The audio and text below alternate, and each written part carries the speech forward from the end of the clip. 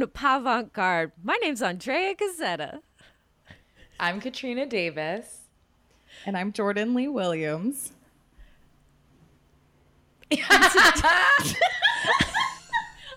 I thought you were going to talk again. Oh, this is so uncomfortable. So I'm just going to go into it. Andrea's supposed to talk again. I thought I have nothing to say. But you know what? No, I think we leave that in. I think this is the next part is I have very exciting news for you ladies and everyone listening. What happened? What is it? So Did I you came win the across lottery? an article. No, God, I wish. Man, my mic setup would be so much cooler if I did. And there wouldn't be flies in my coffee cup right now. I came across an article this week that made me so happy, and I had to share it with you guys because archaeologists of childhood have discovered rooms in cave systems that suggest that children were taught how to do those cave paintings by adults within the group. And they called it prehistoric preschool. And that's just not the cutest thing I've ever heard in my entire life. They had keep art in schools. We've had it since the dawn of time. It has absolutely been a group bonding activity. They can trace relationships within the group, like who was related to who, because they find their handprints near each other most often, who spent time with who. There are images that are made by the hands of a 2-year-old, about 2 years old, really high up, which shows that an adult put them and held them up so that they could reach that spot. It is, and the article is so good, and I want to link to it because the archaeologist talks about she wants to be a voice for women and children because most of archaeology is the stories of men. And she wants to talk about these other groups that are within this system and the things that we can discover from them about the way that society has developed. And she just says this really beautiful thing about how there is a 7-year-old girl screaming from the walls of this cave, I love to paint, I want to paint, I want to paint. Oh. And that 7-year-old girl is all of us living deep inside of us. Absolutely. That's so sweet, amazing. Jordan. I love that. And speaking of children doing crafts, today's episode is going to be a real treat for you guys. This is an artist who is very near and dear to my rainbow-filled heart, and a prime example of why we should never look up our heroes. Today, we are covering the rise and fall and possibly second coming of Lisa Frank. Oh, snap. I mean, what do you guys know about Lisa Frank? Like, who did you guys do the folders? Did you have the gear? That was the best part of back to school shopping was, do you want the horse, the dolphin, or the bear? That was it. The dog. I had a lot of Lisa Frank dogs. My first secondhand business was inspired by Lisa Frank art. What was your first secondhand business? I had a Lisa. Well, actually, it might have been second. I did a lot of shiesty art businesses as a child. Me too. But I got a Lisa Frank jewelry making kit. But I wanted to sell the jewelry, but I realized that I couldn't really sell the amount of pieces that you could make and like make a profit and also buy more jewelry kits. So then I decided to rent them. And so I just rented out Lisa Frank jewelry to my parents, and my dad just like walked around our house with like a rainbow dog pin on his lapel all day. And then gave me 75 cents for it. Like, that was my whole plan. Sweet. That's a genius business scheme, too. As a child, you're like, I'm going to need that back at the end of the day, though. Like, what? Well, yeah, because I was like, no one's going to buy this for more than like $1. And the kits were like $4, and you could only make but so many bracelets and stuff with the kits. And I was like, I'm not going to turn a profit on this. I'm going to have to get this back somehow. And I was like, I'll rent it. I'll rent special occasion Lisa Frank jewelry. And this is how landlords were invented. No, that's how Rent the Runway was invented. Oh my gosh, I forgot that's a thing. That lady was my babysitter, and she was like, you know what, kid? You got a $1 million idea, kid. Take it to the streets. To Versace. Katrina and then grew she up ran. in 1910. Yeah. And my babysitter was like a 2-timing, like, shiesty man. It was actually Al Capone. Who was my where babysitter. Mrs. Doubtfire came from. But We're playing pretend, and then she has this great idea, see? Okay, so we know who Lisa Frank is. If you guys don't know, if you're listeners and you don't know who Lisa Frank is, she was the person on every child in the 90s, Trapper Keeper, notebook, pencils, all the like rainbow brightness. Their commercial slogan. It was like one of those times I kind of remember like anime-ish, like that style of everything being kind of like the shine marks. Everything looks so luscious. You know what I mean? That was kind of the first time that I remember, outside of me being obsessed with Sailor Moon years later, like copying that in illustrations, like the light in their eyes and things like that. Yeah. The star, they always had like stars in their eyes, or like, you know, cute little things around them. And I feel as an artist, as an adult, I personally have been compared to Lisa Frank a lot, which is why I chose her for our first episode. Nice. But like all of the like rainbow and bright colors, and just the idea that you're sort of creating this escapist reality, which I thought was really great and great for kids. Lisa Frank. So I'm going to talk a little bit about sort of her as a person, and then we'll talk about her business. She's really interesting as a person. She's kind of an elusive character. So a lot of the articles I read and researched for this podcast, which we'll talk about sources at the end of the show, but I read a lot of articles, including a 34-page affidavit of testimonials from former employees. So dramatic real. Foreshadowing. Dramatic. But according to most of the articles I read, only 2 photos of Lisa Frank exist on the internet. I found 4, but not that many. Not that many articles. And in a lot of the information that we have about her early life is pulled directly from interviews. And I found a few discrepancies between what she would say in interviews and what was the truth about her early childhood, and we'll kind of talk about what those discrepancies are. But I think we have to remember, anytime someone is telling you what their life is, you have to be a little bit suspicious about what sort of myth or what sort of image they're looking to create. When Lisa Frank gave a rare video interview to Urban Outfitters in 2012, she requested to not be shown on camera. So she is only seen in silhouette, which is very dramatic. What? That she went full like gangland on her UO interview. Yeah. Absolutely. So you can only see her in silhouette. It's really funny. Kyle, a former employee, says, quote, "She kind of looks like one of her characters, very over the top and colorful with big hair and really big eyes." And here's a picture of Lisa Frank. I'll show you guys. Oh my gosh, yes. Because I was about to say, I'm imagining Betsy Johnson right now. Does she look like Betsy Johnson at all? I don't know who Betsy Johnson is. See, I'm literally just imagining Andrea. Yo, just that she looks exactly like Andrea. Just Andrea. What if we've been friends with Lisa Frank this whole time? Dun, dun, dun. There she is. No, I can't. Oh my gosh, she does kind of look like one of her characters. She's kind of a lot. She says, this is the character that she says that she is. When she was interviewed, she says she is, it's called Priscilla the Cat.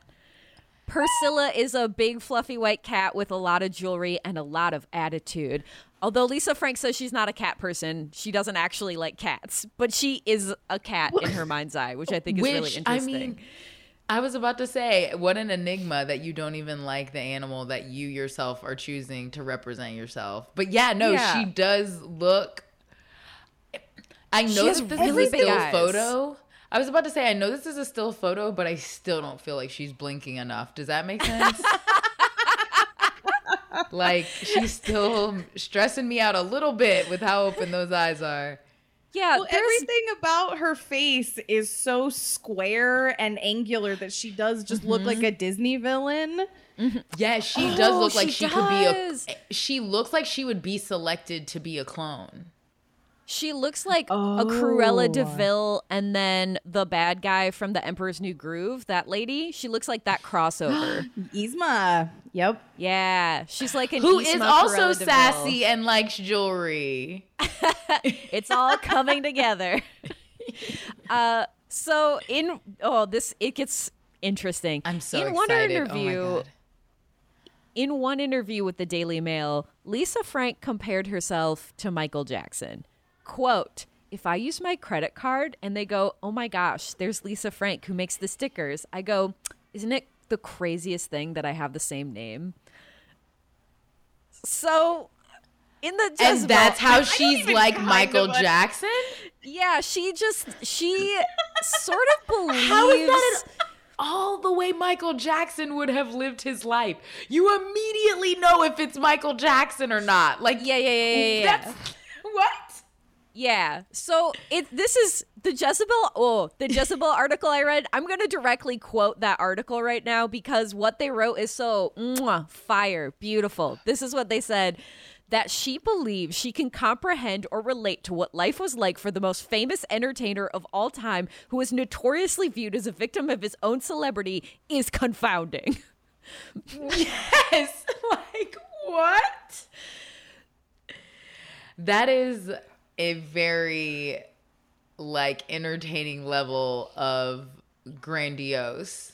It's to like think of your, like, I know you guys, I get it. Yeah, I think what's really interesting is that if I think of Lisa Frank, I will never picture the woman. I'm always picturing the product. Right. And you've worked so hard. She has worked so hard to have so little photos of her that it's so weird. Right. That she would choose that, because now I'm also imagining her walking away from those situations, laughing to herself like, they would have freaked out if they knew I was the real Lisa Frank. And they were just like, that person has the same name as Lisa Frank. And just went about their day. Like, yeah, she thinks she's like rocking people's worlds. And that is hilarious to me. Yeah. The thing is too, is like Lisa Frank is a pretty, like, that's not a crazy uncommon name. I'm sure there are other people with that name. At all. Yes. Like, it's fine. I have other people that have my name. They're mostly men who live in Italy, but like they exist for sure. They're mostly male doctors in Italy or Argentina, which is like Nazis. I don't know. But anyway. I like it. Oh my goodness. I like that you're also Italian doctors. Yeah. No, it's funny because my whole family is Italian doctors, and Andrea in Italy is a man's name, so it's mostly like men with my name.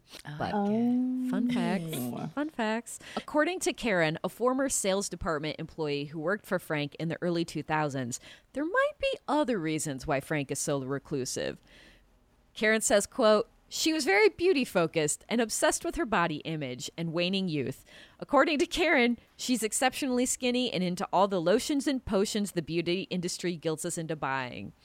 So it sounds like she's just kind of a lady who is sort of not comfortable with her own aging self. And maybe that's why she wants to be seen in silhouette more than the fact that she's like a crazy celebrity. And also more bodes for the case that she's actually Maleficent, but you know. Facts. So Lisa Deborah Frank was born on April 21st, 1955. Although in interviews Although in interviews she refers to herself as a Detroit native, she was actually born in the ultra-rich Bloomfield Hills neighborhood, currently ranked as one of the top 5 wealthiest cities in the United States. Wow.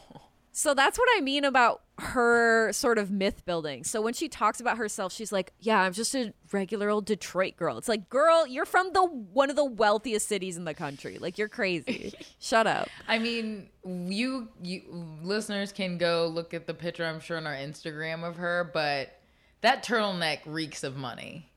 Oh, absolutely. There are some turtlenecks that you just have to be born into, and I do feel like she emulates someone that grew up well for some reason. You know what she kind of reminds me of a little bit is those really skinny, like, Italian greyhounds, the Whippets. But they always have to wear a sweater, and they're always shaking. Like, they're so cold at all Iggy. times. Yeah, she's Iggy the Whippet. That's highly fashionable. And also loves jewelry. And has really big eyes. Yes. But also, I was thinking about the year that she was born and what they were saying about her ideals and thinking, like, yeah, she was 30 in the 80s when everyone was just, like, obsessed with hyper workouts and eating cottage cheese and all that stuff. It like totally kind of fits into her possibly, falling victim to all that. Yeah, my grandma did every single one of those diets. She had her own vinegar mother that she made. What's that? You make vinegar and kombucha. It's the base of it is called the mother because you can infinitely make more, and you can like take pieces of it and start a new one.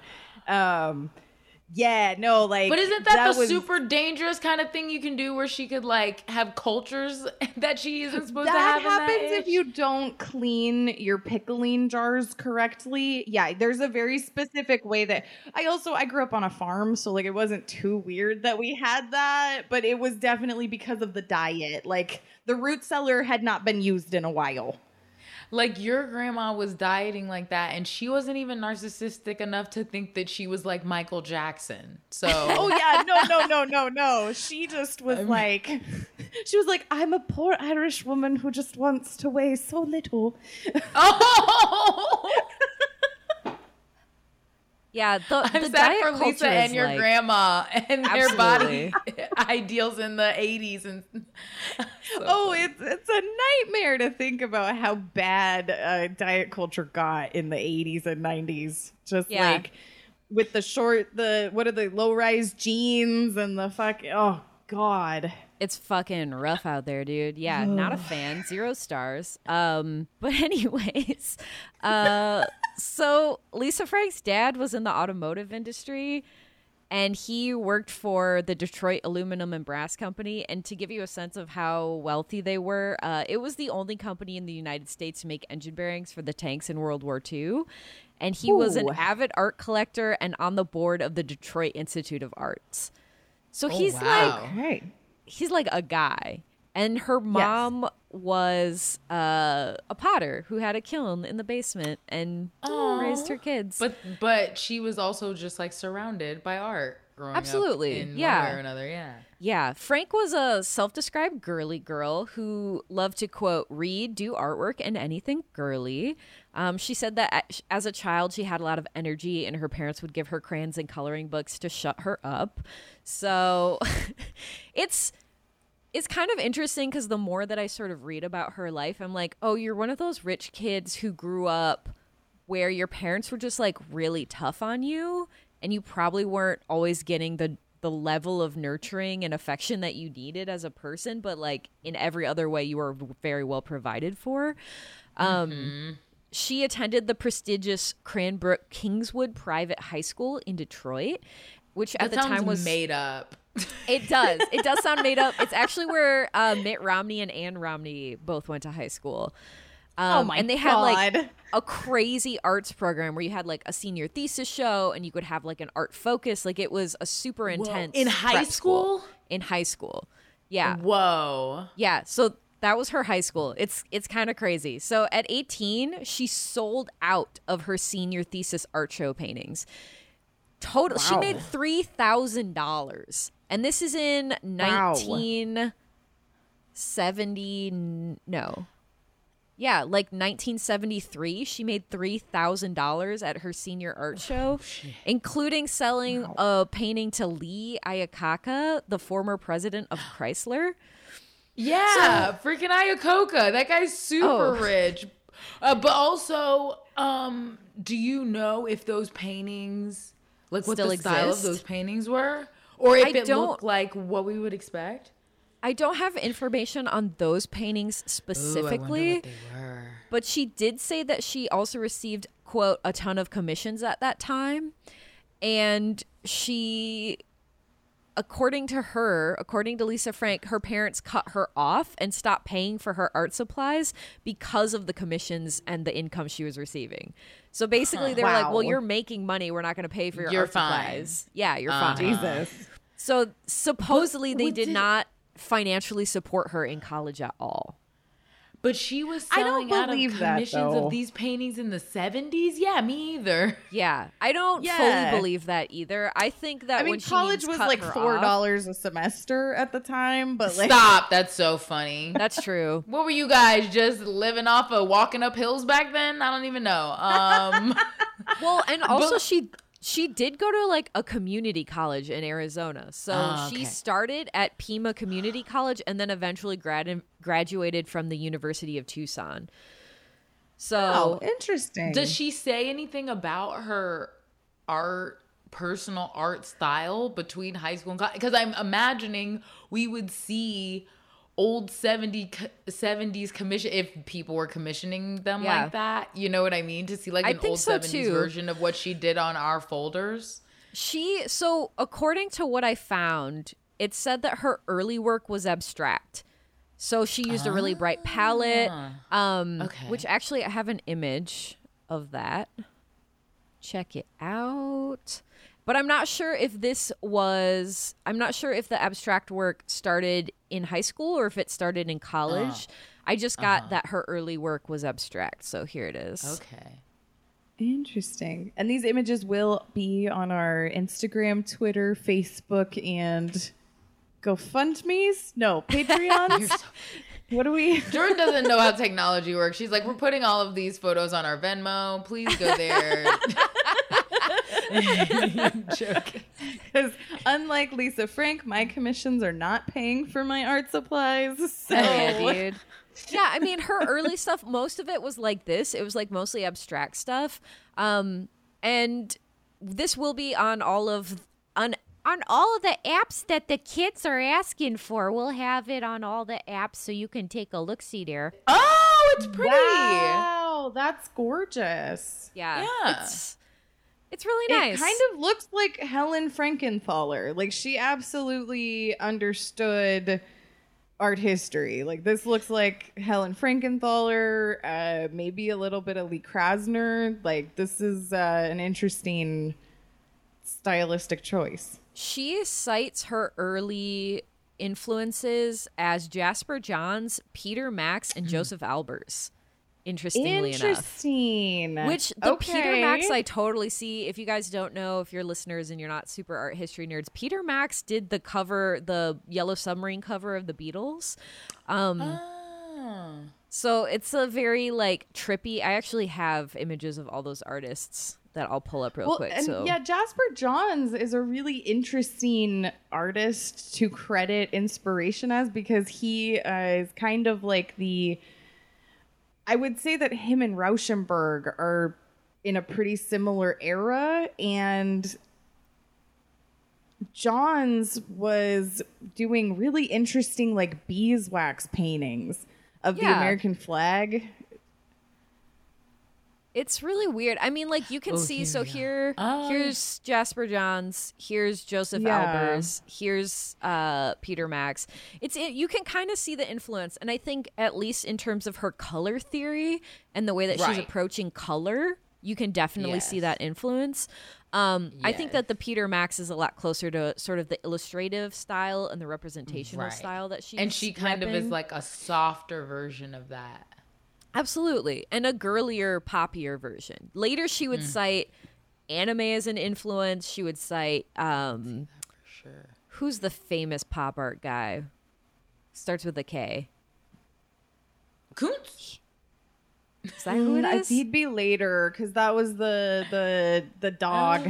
I don't know. No, that's the pop guy. Art. Does that count as pop art? Yeah. No, that's the guy. Because she didn't start doing her work until the 80s, for right? later. So later she cites like Dean Koontz as a major influence. She got really into pop art later. This is kind of an interesting quote that I found, though.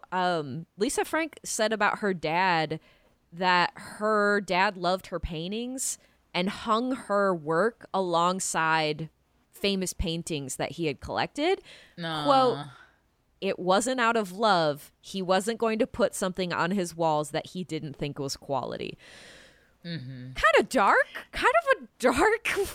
thing to say. Like, it's kind of clear that there's a lot of sort of like competition and judgment in this household, or definitely like thinking you're good enough, like for this it sounds like everything she's I was just gonna say her dad spent his whole life judging art, and now she's gonna make art. And I think in a lot of ways it was like a way to be in his world, because it sounds like he wasn't a particularly accessible person in a complicated way, in the way that rich and away a lot dads sometimes feel.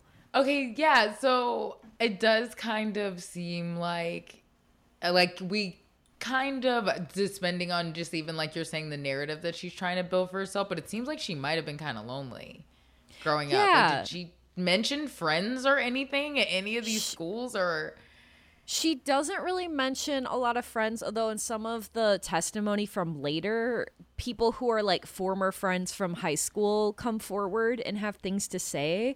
But for the most part, I couldn't find any evidence that she had brothers or sisters. I couldn't, it sounded like she was just kind of like this kid in a big house by herself a lot of the time. Yes. Yeah. And it also sounds like there might not have been healthy boundaries in her household, or healthy boundaries later in the household that she created with her own children, which I think is interesting. So we'll talk about that in a little bit too. It's also very dark the way that she talks about her family, because in moments that should be, oh, they're proud of me, she's like, no, it's not because they love me. I need to make that so clear. Yeah. Well, and I don't know if this will be indicative of whatever messed up stuff I might have, but it's like, it seems like that's where she holds. It's like she's doing that, but in her head for the respect of like, it's because I'm good. Like, it's not because he loves me. Like, that's almost more important to her, it seems like. Yeah, my stepdad was this kind of parent, so I get it. Like, my stepdad is a carpenter. He's a perfectionist. He sanded all of the cabinetry in our home to such a high grit that when you touch it, it feels like glass. Like, he is an insane person, and he built everything himself. And I would know with my stepdad when I did a good job on something, because I would show it to him and he would have nothing to criticize. But he would never say, like, you did a good job, I'm proud of you. Yeah, it was just like silence. Yeah, he would just look at it for a long time and go, huh. And that was like as close as to like good job I ever got. So like I totally get it.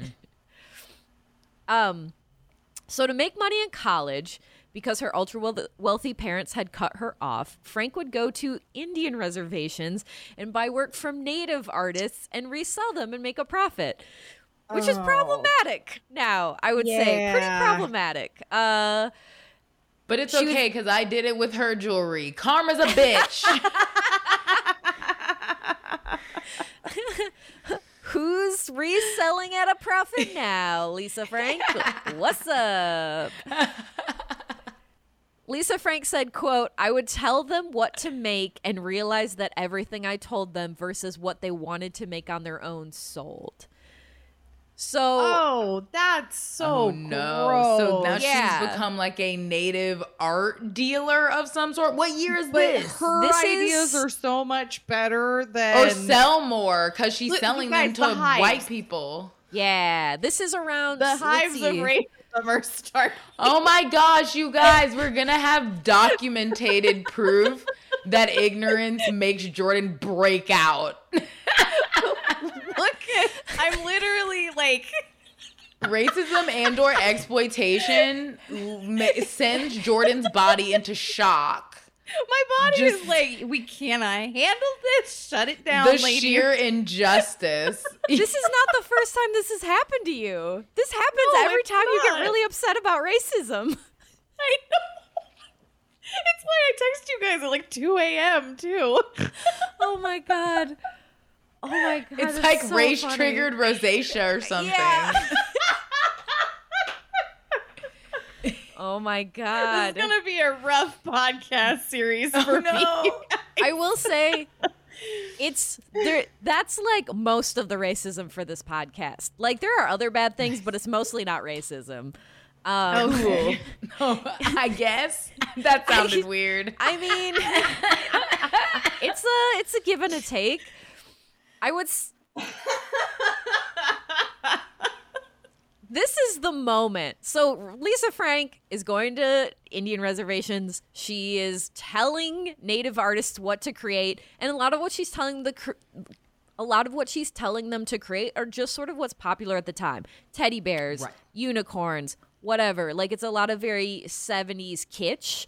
And this is like 1975. She's in college around that era. So you can understand that what she's doing is she's just recognizing, like, I'm selling a lot. My goal is to make money. This is all we're doing. That's it. So directly contradicting what she would later say in a court affidavit, Frank claims, quote, "At first, I didn't want to do unicorns. The artist in me said no. Then I thought, wait a minute. This is commercial art. Let's do what's going to sell." So later in affidavits, Frank says that, like, this is her spirit and it's her passion and her artwork represents the truest, deepest part of who she is. But in this interview from Urban Outfitters, that is not what she says in 2012. So It's kind of contradictory. In 1975, Frank started a brand called Sticky Fingers, which... Stick with Lisa Frank, babe. Sticky Fingers is not the way to go. It definitely sounds like... That's a rib franchise. Yes! Yes! That's exactly what I thought. I pictured it. I was like, wait, I know what Sticky Fingers is. That's ribs. It's ribs, or it's touching people you're not supposed to be touching, or stealing things you're not supposed to steal. Like, it's definitely... It's all of the Lisa Frank folders that I stole because we were not rich. Sticky Fingers. Sticky Fingers is what they called Jordan at the Scholastic Book Fair.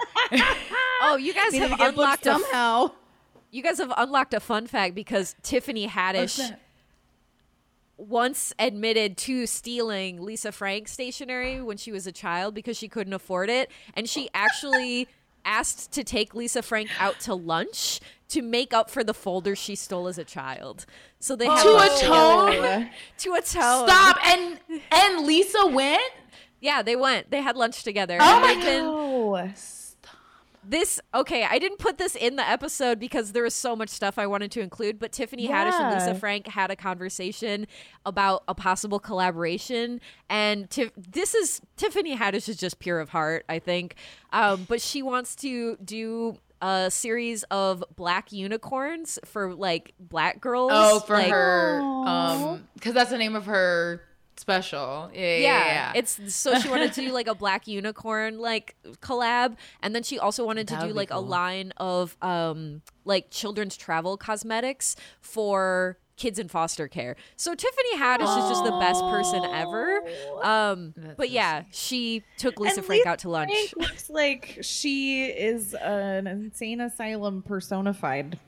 Yeah, it's like she just has the sterility of like the 1920s. I don't understand. I mean, I think Lisa Frank is really complicated. That's what the 50s and 60s did to women. Yeah. not literally like it's an excuse, but that's what I look at. She looks like she was birthed from a Stepford wife. Like she looks like she could cry in that same facial position. And I don't know if that's her fault. Yeah. That's completely fair. No, you're totally right, because I do understand objectively that was a photo of her, but it does feel like if she were there, it would just be that, where she just stares without blinking and does not move a single muscle. No hair is out of place. Her turtleneck is perfectly rounded. We'll even like learning, we'll see like what more we learn about her growing up in younger years, but it's like, that's what happens when like infants don't get hugged enough. Like, you don't have all that shit. Like swaddling is important. People need to feel heartbeats. It's the whole thing. Yeah. I'm not gonna get into my own childhood, but let's keep moving. So the Sticky Fingers brand would later just become Lisa Frank Incorporated. Thank God. Okay. Horrible name. But the brand started off in what Frank describes as a garage, but in most other articles it's described as a guest house. Which, again, you can sort of see her softening the myth building of her own privilege of just like, it was just so hard. We were in a garage. And everyone else is like, that was a guest house. That was a whole other house you had. That is not a garage. Yeah. That's your other like, house. We were so scrappy. You had to walk outside to another building to go to the bathroom. It was crazy. Yeah, in your guest house? That's not an outhouse. Get out of here. What are you doing? It's the Bill Gates dropped out of college when, he took a semester sabbatical to build a computer in his parents' garage. This was not someone who, that kind of shit bugs me. I hate it so much. It's just like a little tweak. She's her own publicist. I mean, kind of, and that is what we'll see this. I'm sure we're going to see this every fucking time we start really looking into artists. I'm sure that this is just going to be the whole freaking story, because like all artists do this. Artists that I know in real life have done this, where you're like, no, you didn't. You didn't hustle. Your name's Jeremy and you had a nice house. Get out of here. Here's the Sticky Fingers. So what Sticky Fingers were is they were basically just like these charm bracelets, and she made them herself. So she would just like hot glue them together or like drill holes in gems or whatever and make these little charm bracelets. And according to her, she just like could not keep them in stock. Oh, okay. Yeah. So you see there's like a fish and a seahorse charm and these little like jewels and this rabbit that has two eyes that are red for some reason. It's kind of creepy, actually. But it is. I was about to say that's from Bunnicula, and I don't like it. That's terrifying. This is clearly like that sort of like 80s kitsch. You know? Yes. Mm-hmm. And the fact that she went from, I can't keep it in stock because I refuse to hire people or let people know that people work for me.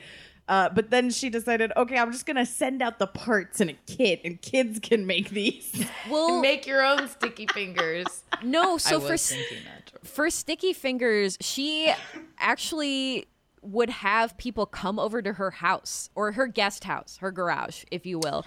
But she had a bunch of people like come over and they would like glue all these things together. And then she had like reps that would go out and sell them. Wow. What? Yeah. So she was like Cutcoing these bracelets? Basically, yeah. It was like a whole operation. Did she pay these people in more than pizza? Like, I that's don't know. The real question. Was this I don't know. Come over and help me move my couch. I'll give you a Bud Light and a slice of pizza, or... Actually, I put it in my notes because it's unclear, because it just says her friends would come over. This is the quote. She had a bunch of friends helping her in her garage make them, but it doesn't say like helping her. Like, are they helping her because we're just having a fun, good time and I'm not paying you? Yeah, because I'll tell you right now, if you invite me over, Andrea, you're getting like one fun bracelet making party out of me. Yeah, maybe absolutely. two. And then like, you're going to rent those bracelets out to family members. Exactly. No, but also I feel like in the 80s, she was going to sell a lot just based on how people wore bracelets. Everybody wore at least 10 bracelets at any given time.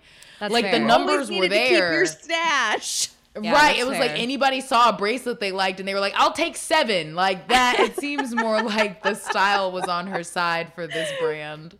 Yeah, I definitely around this time, like I was born in 88, but even like into the 90s, I could hear my mom coming, because of all the bracelets. Yes. So it's like I misunderstood what you just said. Oh no, Jordan! Oh my God, Jordan! My parents had sex on Sundays after church, and my brother and I were usually gone. So like. It's fine. Oh my God. It's fine. Oh, why do you know that? Because my parents don't have boundaries. Because some people don't have boundaries. Because you're gone. Like you weren't there. That's how much I don't need to know that you're having sex. Yeah. I'm not in the house. I don't need to know that. My parents don't have boundaries. So she made them in her garage. And when I was reading the interview, things got a little bit weird. She, out of nowhere in this interview, just brings up that it was a really scary time. This was like the late 70s, early 80s. She just says like it was a really scary time because a lot of the Sticky Fingers reps were gay men that were dying of AIDS. So she just like throws that into the interview like it's nothing. Jesus. But also, is she on like some sociopath shit where she's like, it was really hard because everyone I needed to help me was dying? Like, I don't like how she's narrating this. It's kind of weird. Garage 2.0. Well, and this is kind of, I think this response helps kind of, it's like a little bit bizarre, and I think she's just a little bit bizarre. So the interviewer, there's the interviewer of this article, Carly Mark, asks her, like, do you think that how scary it was for you to see your friends getting ill and people you love dying, do you think that contributed to why you were drawn to creating these sort of like happy, perfect world building stuff of like bright colors and everything's fun? Like, do you think that was a direct response to how you felt? And she just goes, no, I think the reason I made what I made is because I'm unconventional. Which is like, God. You're selling the most kitsch, like, I'm selling this to sell it kind of stuff, and you're saying like, no, I'm just remarkable. So like, it's wow, because I really thought she was a reasonable artist statement. Like, I was just about to say, all she had to do was yes and it. I really thought she was going to. Absolutely, and she could have been so. People would have studied that shit up. Absolutely, yes. I mean, yeah, they would have. That thesis is almost my artist statement of, I did a series called Enchanted Pet Shop, which is just like the cutest shit. It looks very Lisa Frank. It's really bright. It's fun animals. They're fucking adorable. They're amazing. But the whole thing was just like, it's a global pandemic. My boyfriend just broke up with me. Everything is making me sad. Here's the cutest shit I can make because I literally can't handle anything else right now. And if she had just been honest about that and, she could have taken that and been like, yeah, that's what, I have just so much darkness inside. I have to paint the rainbow. We would eat that shit up. Oh, yeah. But it's almost kind of poetic justice that her arrogance didn't let her take that she was like, oh no, it's me. Yeah. Yeah. And I think, I don't know, she's just kind of interesting. And again, like, because she is so private, we don't get a lot of information about her, and so we're kind of guessing on who she is. At the end of the day, she's not in the public eye the way that a lot of celebrities are, and especially right now, like the way we have access to even just like Instagram influencers and stuff like that, like we just don't have that insight. So a lot of this is guessing, but yeah. Lisa Frank transitioned from the jewelry to other items, and one of the first things she made was called an all-in-one, which I thought was really interesting and also totally want. It had a painting of a teddy bear on the front with eyes that were star earrings, and when you opened the box and took out the earrings, the lid was a pin, and inside the box was a necklace. What? Which is, I'm just like, I couldn't find pictures of it. I want it. I just know that I want it. Yeah, what? I know that whether I'm 5 or 35, I want it. Like, it's just fun. It's like, and then it's a pin. Because where was the pin? The pin was the right lid. with? It's like a pretty princess Transformer jewelry box where you're like, it's a box, but then it holds all the things that it is, and then you can wear them, and you're the prettiest princess. And I'm just like, yes, I want it. Pretty princess Transformers. It's so fucking cool. Totally love it. I'm just imagining a Transformer with like a and just a bow forms at the very top. Yes. Absolutely. More than meets the eye. Ding. Like sparkle. Yeah. Just like... She basically says it took off like wildfire, and of course I got knocked off. And I think that we're gonna see later that Lisa Frank knockoffs are like totally a thing, and she doesn't like them, which I get. I kind of am a Lisa Frank knockoff, so I'm part of the problem, but whatever. But also, the fact of the matter is that she is not this god that she has set herself up to be. She's creating kitsch work. Exactly. And it honestly reminds me of Anish Kapoor trademarking that color black. Like, Black.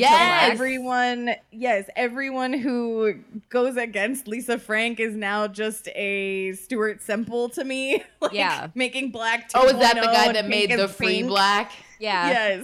Yes. We should do an episode on Stuart Semple and Anish Kapoor and that beef. It's really fun. Oh, I will.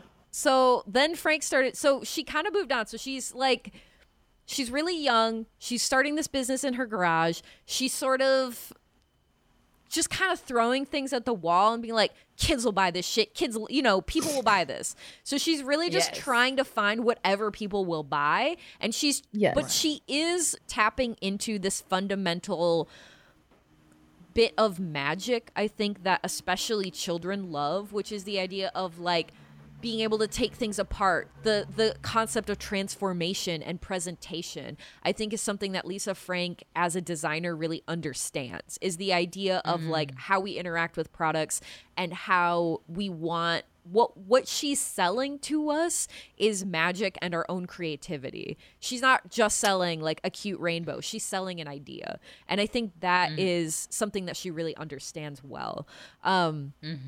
So kind of moving on from that all-in-one, and sort of around this time, Frank started doing buttons. She's doing, like, remember when you used to make your own buttons and you would like press the pin to the back and like cut out magazines or whatever? She starts making her own original artwork and scaling it down to create her own buttons. So buttons were really big at this time. She started getting things mass produced in China to, again, increase her profits. And she licensed characters like Betty Boop, Felix the Cat, Mighty Mouse, and Popeye. And I am going to show you my favorite image that I found. Oh, it's my Betty God. Boop riding a unicorn over a rainbow. As like a Greek goddess. Yeah, she's a Greek goddess. The unicorn is trying to fuck, I think. Like, that unicorn has "we're gonna bone forever" eyes. That unicorn is looking at her like it thinks it's a centaur, if you know what I mean. Hell yeah, dude. I don't know what that means, but like, this isn't the only horn I've got for you, baby. Yeah, that unicorn is DTF. He's definitely horny. That was beautiful, though. Yeah, it's really cute. And you sort of you can see she has that like 70s style. If you look at 70s. I can see my friend growing up, her mom's boyfriend was this biker named Hank. I can see Hank having a tattoo of that on his arm that he like got in Daytona. Like everything about that. I'm just getting such a beautiful insight into your life, Katrina. That's such a specific, like, I see Hank right now, Yes. Yeah. Yeah. So you see Betty Boop riding on a unicorn and you're probably thinking drugs, all the drugs, every single drug. But Frank denies the hypothesis, saying, quote, "I couldn't do what I did if I was on drugs." Which is bullshit. I've been to art school. You can absolutely draw Betty Boop riding a unicorn on drugs. You can absolutely do that. I do feel like she would say that because no one offered her drugs. Where the fuck are her friends? We have not mentioned anyone being her friend. Well, when you look like an AI made in the 1980s, then I don't think people who sell drugs are going to approach you. She does look like if the guys from Weird Science built a mom. Like, she does have that vibe to her. Oh my God. I love that this is just the roast of Lisa Frank at this point. Well, you told us that your idol hurt your feelings. We do not stand for anything hurting Andrea Gazetta's feelings, okay? I mean, also, that photo is just telling as hell. Like, any artist should know. It is. Like, I'm sorry that your still photo eats into my soul. I didn't make this world. You know what's wild, too, is, like, that is a headshot. Like, that is a curated shot that she was like, I look good in this, and this is what I want everyone to see. Yeah, because she's only got 4 that you were able to find. So this was an intentional photo that she looked at and went, no, I don't look like I subsist solely off the souls of children. So obviously this needs to be representative of my brand. Absolutely. I like this one. I look warm here. Let's use this one. Let's do that one. As warm as February in Maine. Oh my God. Yeah. So in 1982, this is kind of, so around this time, Frank has started a brand. She's doing Sticky Fingers. Around 1982 is when she gets her big break.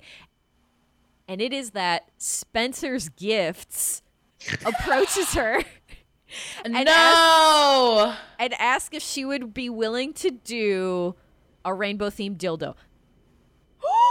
No, I'm joking. That's not real, but I want one. Oh my God. Oh shit. Oh my God.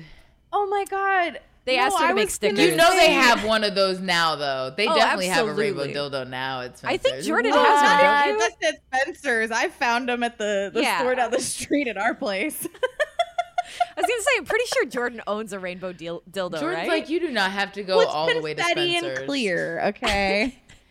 Which that is kind of what I was more imagining is like that 80s blah, blah, blah, blah. Thing. Party Marty is alive and well. I will let you guys know. Is that the name of the dildo? Yes. Wait, did Jordan tell you this, Katrina, or did she just tell me about it? I just told you about this. Because we had a homework session that had nothing to do with homework. And oh, yeah. Jordan has a special dildo for FaceTiming. Yeah, and it's confetti because the ones that are flesh colored freak me out. There's something it's like seeing a snake on your porch. I don't like it. It's upsetting. Yeah. I can't. Jordan reacts to flesh colored dildos how cats do in those super cuts with cucumbers. She's like, what is it? I absolutely did. Because I was at the store and I was just like, I'm so uncomfortable. I don't want to be here anymore. I feel these seem dangerous instinctively. I don't like it. Yeah, I don't want that anywhere near me. You know what I think it is? I think that flesh colored dildos are kind of like the way that we perceive AI or puppets or clowns, where it's like it's human, but it's not valley. a human. Yeah, or like Lisa Frank, you know, like it's human, but it's not a human. You know. Yep. I mean, I love that because what year is this? 80 something. This is around. So this is 1982. So she sells. Okay, I love that Spencer's Gifts is like I don't know a part of this story at all. Yes, what? Spencer's Gifts is like a part of the timeline. Like, you can't go back in time and ruin Spencer's Gifts or we won't have Lisa Frank. Yeah. Like, what? Absolutely. This is cool as hell. They were like she was doing her own thing. Like, she was definitely producing products. She was definitely like growing as a brand. But I think this is like the hit that put her on the map. And what they asked her to do is create essentially $1 million worth of stickers, which is so many stickers. That's so many stickers. In 1982, that's so many fucking stickers.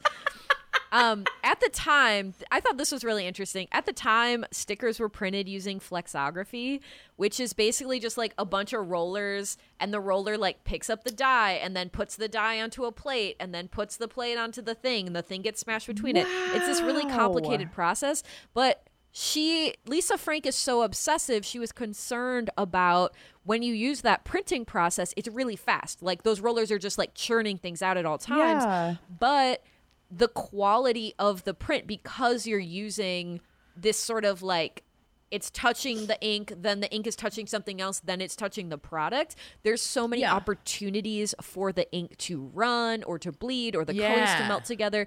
So she actually has, fun fact, there's a specific Lisa Frank branded ink to keep the colors bright. And each print to this day goes through a 4-color process, and it is so secret that all the licensees have to sign a confidentiality agreement about how she creates her colors. Wow. Which so is they're really not cool. CMYK or something? I don't know. She Obviously has some it's kind of explained. hyper. Yeah, it's like super color, which I produce. Neon colors are really, really difficult to produce and especially reproduce. And when I was in my early days, I would say in like 2012 is when I started using hyper bright colors in my own work. And I created a series of these large watercolor paintings using super bright colors, using like opera pink, neons, stuff like that. And my plan was to get them photographed at a high quality and then created into scarves. But the problem is most color printers, first of all, most cameras can't pick up neon. So they won't pick up that color in a way that translates well. And second of all, most printers can't print neon.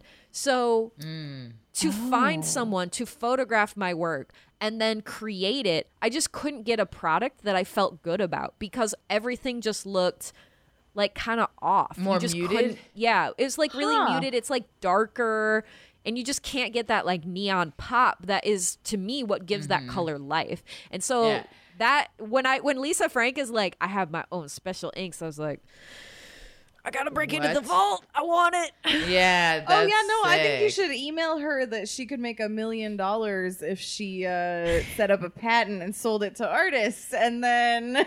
Yeah, I mean, she could, absolutely. But I mean, I think that is part of her sort of like secretiveness.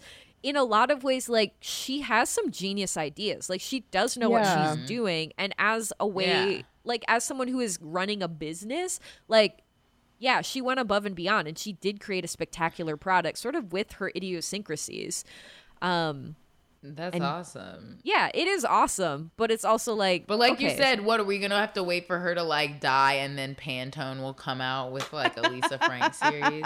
Yeah, I don't know. It's kind of. But I can see like after she like dies, I'm thinking sure her of- trust would continue it. You know what I mean? Oh yeah, but even thinking of the in terms of like a regular printer, it does seem like it's starting with colors too dark, Right. to make colors that bright. Yeah. You cannot make a neon pink for CMYK color. With You have those to colors, use a special color process. Absolutely. That's freaking crazy. That's why, like, if I was going to do that project again, I would do it through screen printing, and I would design it all digitally and be able to choose my screen print ink so that I could get those hyper brights. Because then you're using like a direct match from ink to product. And that's kind of the only way to get those colors the way you want them. So Lisa Frank is doing pretty good. In 1987, she launched her first line of school supplies with her original characters like Panda the Painter, which remains some of her most popular characters today. You guys remember Panda the Painter? He's got like the little backwards cap, and he's like got a little paintbrush, and he's like having a good time. So silly. The commercial slogan at the time was "You gotta have it," which I think is really cute.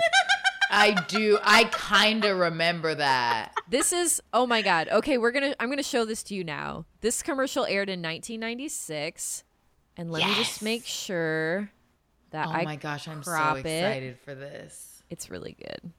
Oh no. I feel like this is gonna be my version of like the Manchurian Candidate notice. Like this commercial is gonna play, and I'm just gonna like Jordan just stands up and leaves the podcast, and we don't know where she's going. She just goes back to the Lisa Frank, like, center at the earth or something. Okay, I'm going to share this with you guys. I have to go back so she can harvest my kidneys for her special ink. Lisa Frank's home base is on Area 51. You can't prove to me otherwise. Oh my God, I remember this already. Kind of like her outfit. Also, is that Mila Kunis? Yeah. Yeah. Oh, yeah, it says it. Yeah. Oh, sorry, it's so oh my loud. gosh, I didn't see. Oh, this is the building. This is Lisa Frank Inc. Wow. Oh my God. Oh my gosh. No. I definitely remember like her being in this store setting. It's like really fucking cute. It was very cute. I love Mila Kunis. Wow. She's an adorable child. I was trying to cover it up, and I was going to have you guys guess who it was, but it didn't work. But yeah. Well, I didn't see the caption and still was like, oh my gosh, that girl looks like Mila Kunis. Totally Mila Kunis. Because she's just you like called it immediately. Yeah, it looks just like her. Her eyes are stunning. Yes, she was a beautiful child. Absolutely. Okay, hold on one second. So that was 90. What year was that? That was in 96. School Supplies came out? The School Supplies came out in 87, but that's kind of when she starts that whole branding of like you gotta have it, which I think is really funny because at the same time that we're all going through DARE and they're like, don't believe in peer pressure, keep kids off drugs. It's like, but these rainbow necklaces, I need them. For sure. And so like around 1987, around this time when she's coming out with this line of school supplies, when the whole you gotta have it thing is happening, all of the company's designs were hand painted, which means that each design started with an idea, moved to a pencil sketch, were airbrushed onto an 18 by 24 painting before being approved for production. Then, of course, this is the 80s and 90s, they're being photographed. And then So they were taking pictures of the 18 by 24s. Yeah. So they're taking it really big. To make the folders and everything? To make folders and stickers. To make stickers. 18 by 24 artwork. Which is pretty standard in illustration. It's still a little crazy for illustration. You're going to get a lot more detail than you need. But for most illustration, you're going to create something at least twice the scale of what you want it printed on. A lot of times like 4 times scale because you want all that detail, but physically you can't create that detail. Right. At that size. God. Yeah. And each piece took on average 3 months to go from idea to product, which is insane. And she has a team. It's not just her. She has other people working for her. Because you kind of assume that it's interesting because you do kind of assume that Lisa Frank just popped into being like the android that she looks like, and then also all of her items, everything just kind of appeared, and suddenly it was there for back to school, and then. But as a kid, you never think about that there's a process to any of it. It's just like, oh, yeah, no, it's Immaculate Conception at Target. Like, this shit is just here now. Yeah, you never think that there's a man not hanging out with his family crying while he airbrushes your puppy. Like, you just don't think about that. He's just like staying up late. As he... You just never think about that. And as Lisa Frank said in an Urban Outfitters interview in 2012, quote, "One drawing can take hundreds of hours. People have to stop me. I'm crazy. I'm a lunatic."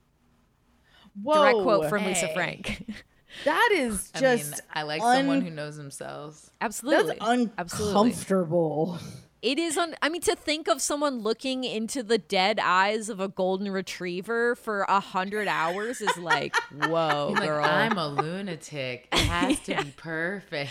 It's a lot. By 1989, which is just 10 years after founding the Sticky Fingers brand, Lisa Frank Incorporated had moved to an over 10,000 square foot warehouse and had started designing digitally, which meant it kind of meant that, I mean, this is 1989 and they're already starting to do digital design. They must have had those iMacs, you know, the like big Apple Macintosh. Oh my gosh. Desktops. They were like half a room. Yeah. That was what the space was for. It was just Absolutely. for them to have giant computers. Wait, because where was the warehouse? The warehouse is in Tucson, Arizona.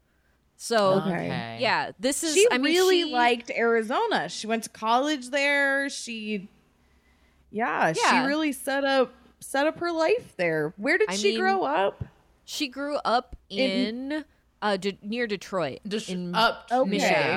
Yeah, it's just a really interesting shift to go from a place like Michigan to the high desert.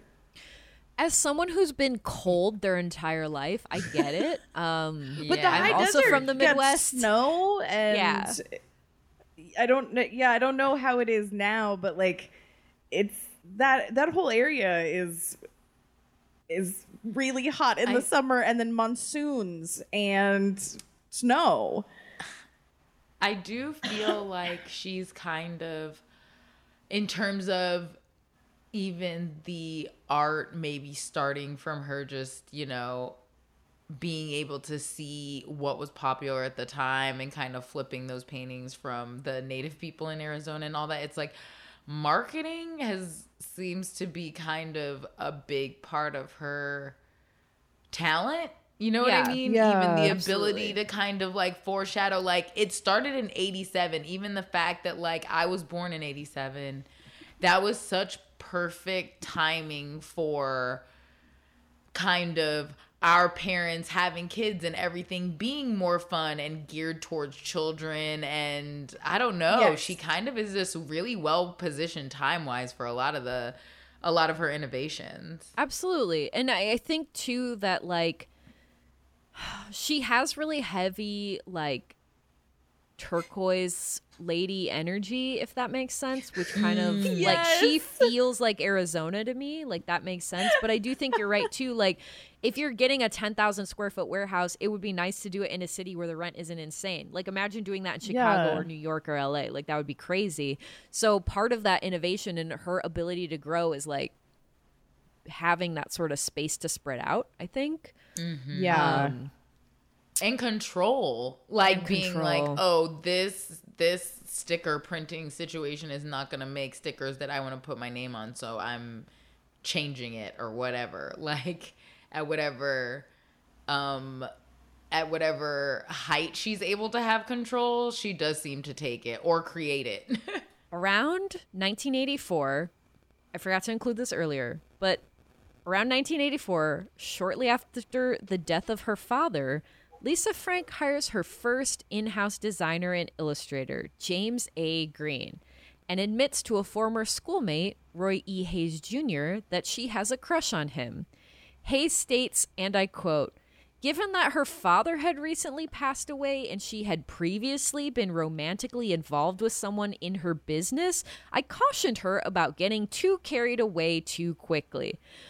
In 1992, James A. Green, once a lowly in-house illustrator at Lisa Frank Industries, is suddenly named the president and CEO.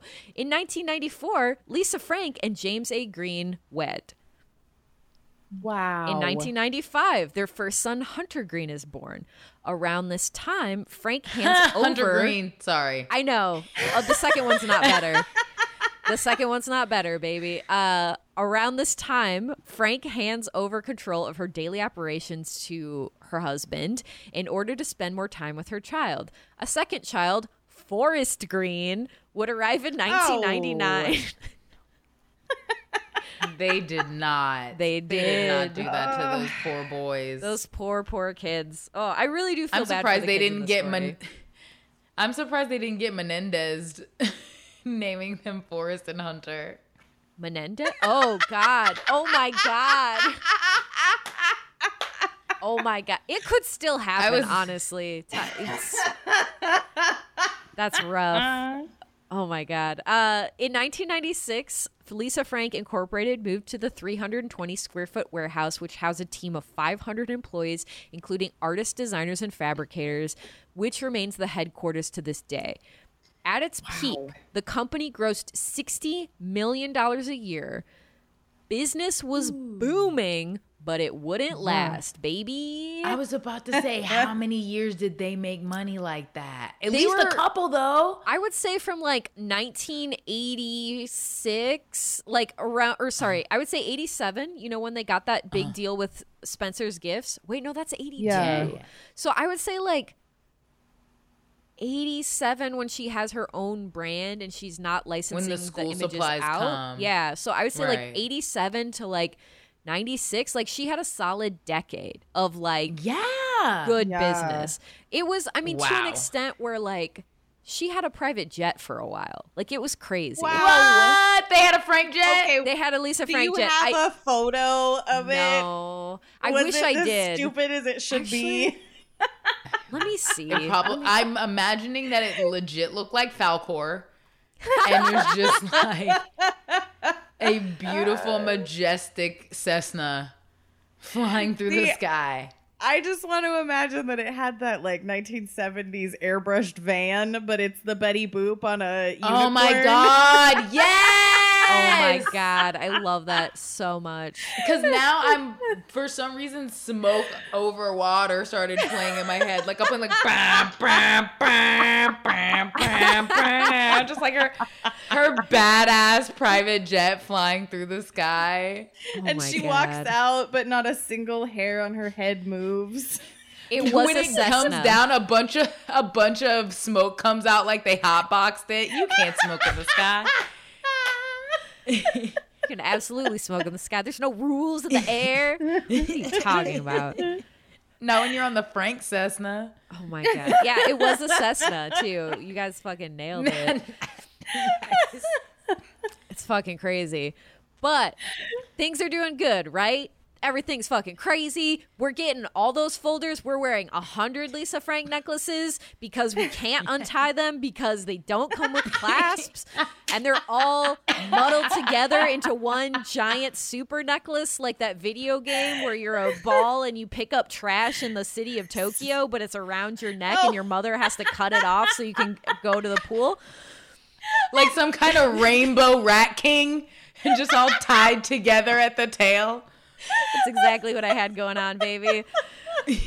But by 2001, according to a woman named Carolyn speaking with the Tucson Weekly, Lisa Frank was notorious as, quote, the world's shittiest employer. Oh, no. And shit gets dark, baby. And I quote, Okay. It was a revolving door, said Jacob, a former employee of the 40-person creative staff at Lisa Frank. 1 year, almost a third of the entire staff turned over. On Indeed.com, Wow. Lisa Frank scores the following out of 5 stars. 2.5 on work-life balance. 2.1 on pay and benefits. 2.0 for job security and advancement. 2.6 for management and 2.5 for culture. And you know Wow. there are managers who went on there and like gave it 5 stars because they're like, I think it was great. I made a lot of money. I was just thinking that that's with everyone who offset it by being like, I got out okay. Yeah. And it's still a 2. Yeah, absolutely. Oh my God. Here is a 1-star review left on Indeed.com by a former illustrator in August of 2018. Quote, the worst company to work for on every level. The products are icons, but the figurehead leader of this company should not be running it. Incredibly high turnover rate due to ruthless management and unreasonable expectations. No insurance, no benefits, and no freedom on top of no creative freedom. Stay away. Wow. Can she? Is that why there's only 40 people? Because how can she not have insurance or benefits? So, yes, if you are below, I think it's 25 or 20 employees. That's what I thought. Yeah. If it's 40, that's too many. Yeah. So during its heyday, Lisa Frank employed about 500 people. Today, it has 16 employees. Oh, okay. It's crazy. By the early aughts, according to the signed affidavits of 16 former employees and business associates, James A. Green, Lisa Frank's husband and CEO of Lisa Frank Incorporated and Rhonda Rowlett, VP of the company, had managed to destroy many of the professional relationships that had made Lisa Frank successful. According to a signed affidavit by Jeffrey L. Buchanan, a sales and marketing firm that specializes in developing products for Target, James and Rhonda are a toxic presence at Lisa Frank Incorporated. They were also, according to former employees, totally boning. Oh no, because I was about to say, who the hell is Rhonda? Yeah. Where did she come from? So she's the VP. So the shit is fucking crazy. I read through all these affidavits. Basically, it was just this like, did Lisa hire her? No. So Lisa Frank, when her kids were born in 1999, when her first son was born, she went to be a stay-at-home mom. So her Interesting. I kind of read it through a lot of these affidavits. Is basically what happened was a lot of the business relationships for Lisa Frank Incorporated were originally garnered between Lisa Frank herself and marketing companies, Target, people who were representing the brand. So all of those business sort of contacts and connections were made by Lisa Frank personally. But she was like, well, I just want to stay home and take care of my kids, and her husband started to kind of be more in the mix. To be like, oh, well, I take this meeting now. And it's like, I've been talking to this lady about our, whatever our projections are for 5 years or whatever. And it's like, who's this guy? Yeah. And that's kind of what happened. And the way that you hear the story from people that represented the brand and had dealt with Frank is basically like, he kind of came into the mix and they were still like, well, I still want to talk to Lisa about this because it's her brand. And he'd be like, no, you only talk to me. You only talk to me or Rhonda. And he kind of cut off contact between important clients and Lisa. So she didn't really know what was going on with the brand. She didn't really know. So it gets really interesting. Here's a quote about James A. Green and Rhonda Rowlett's relationship from a former employee, published in the Tucson Star in 2013. My wife and I were shopping at the Tucson Mall over the 4th of July weekend in 2005, and we stopped by the Lisa Frank retail store in the mall, and we were surprised to see James and Rhonda together in the store on a 3-day weekend. We had a short conversation with James. Rhonda didn't say much, and after we left them, we both thought it strange that they would be together and that Rhonda acted sort of caught off guard at seeing us and acted uncomfortable. And we wondered why James wasn't with his family and Rhonda wasn't with her husband on a holiday weekend. Something wasn't right. So there's all this sort of just like weird, like inner office gossip. There is James. I love that the town of Tucson is now involved in this scandal because absolutely. I mean, I agree with all of that deductive reasoning. Absolutely. Also. And there's a lot more evidence for it sort of later on. I mean, there are people who are basically like, they were fuck buddies. It was an open secret in the office, Right. We didn't understand. You just know. Absolutely. Absolutely. And it's really interesting. So kind of what they started doing is they were together they started tapping employees' phones to stop them from talking to Lisa and telling her what was going on in the business. So whoa! At the time, James A. Green owned 49% of the stock shares and Lisa Frank owned 51%. That 49% was gifted to him on their wedding day. So she still owned a controlling percentage. Because also, wait, timeline-wise, how long did they date before they got married? So when she met him and hired him to him... She said she had a crush on him in 1984 and he was named CEO in 1992. So they were dating for 8 years. I mean, he put in some groundwork in terms of being a sleazebag, but he didn't do it that fast. Dang. No. But he was her first illustrator, so they had a very close working personal relationship. And I think that when you are starting a business and you have one employee, right now I have a business and I have one person that comes and helps me pack packages. It's Tatiana, and she's fucking amazing, and she comes and helps me pack packages when I have shop updates. And it's the relationship that I have just with one person who's coming to help me is so different than I would have for like a huge business, that you sort of feel like, oh, this person is helping me build this business. Like they're they're in this with me. You feel like you owe them even something. Yeah. Oh man. Definitely.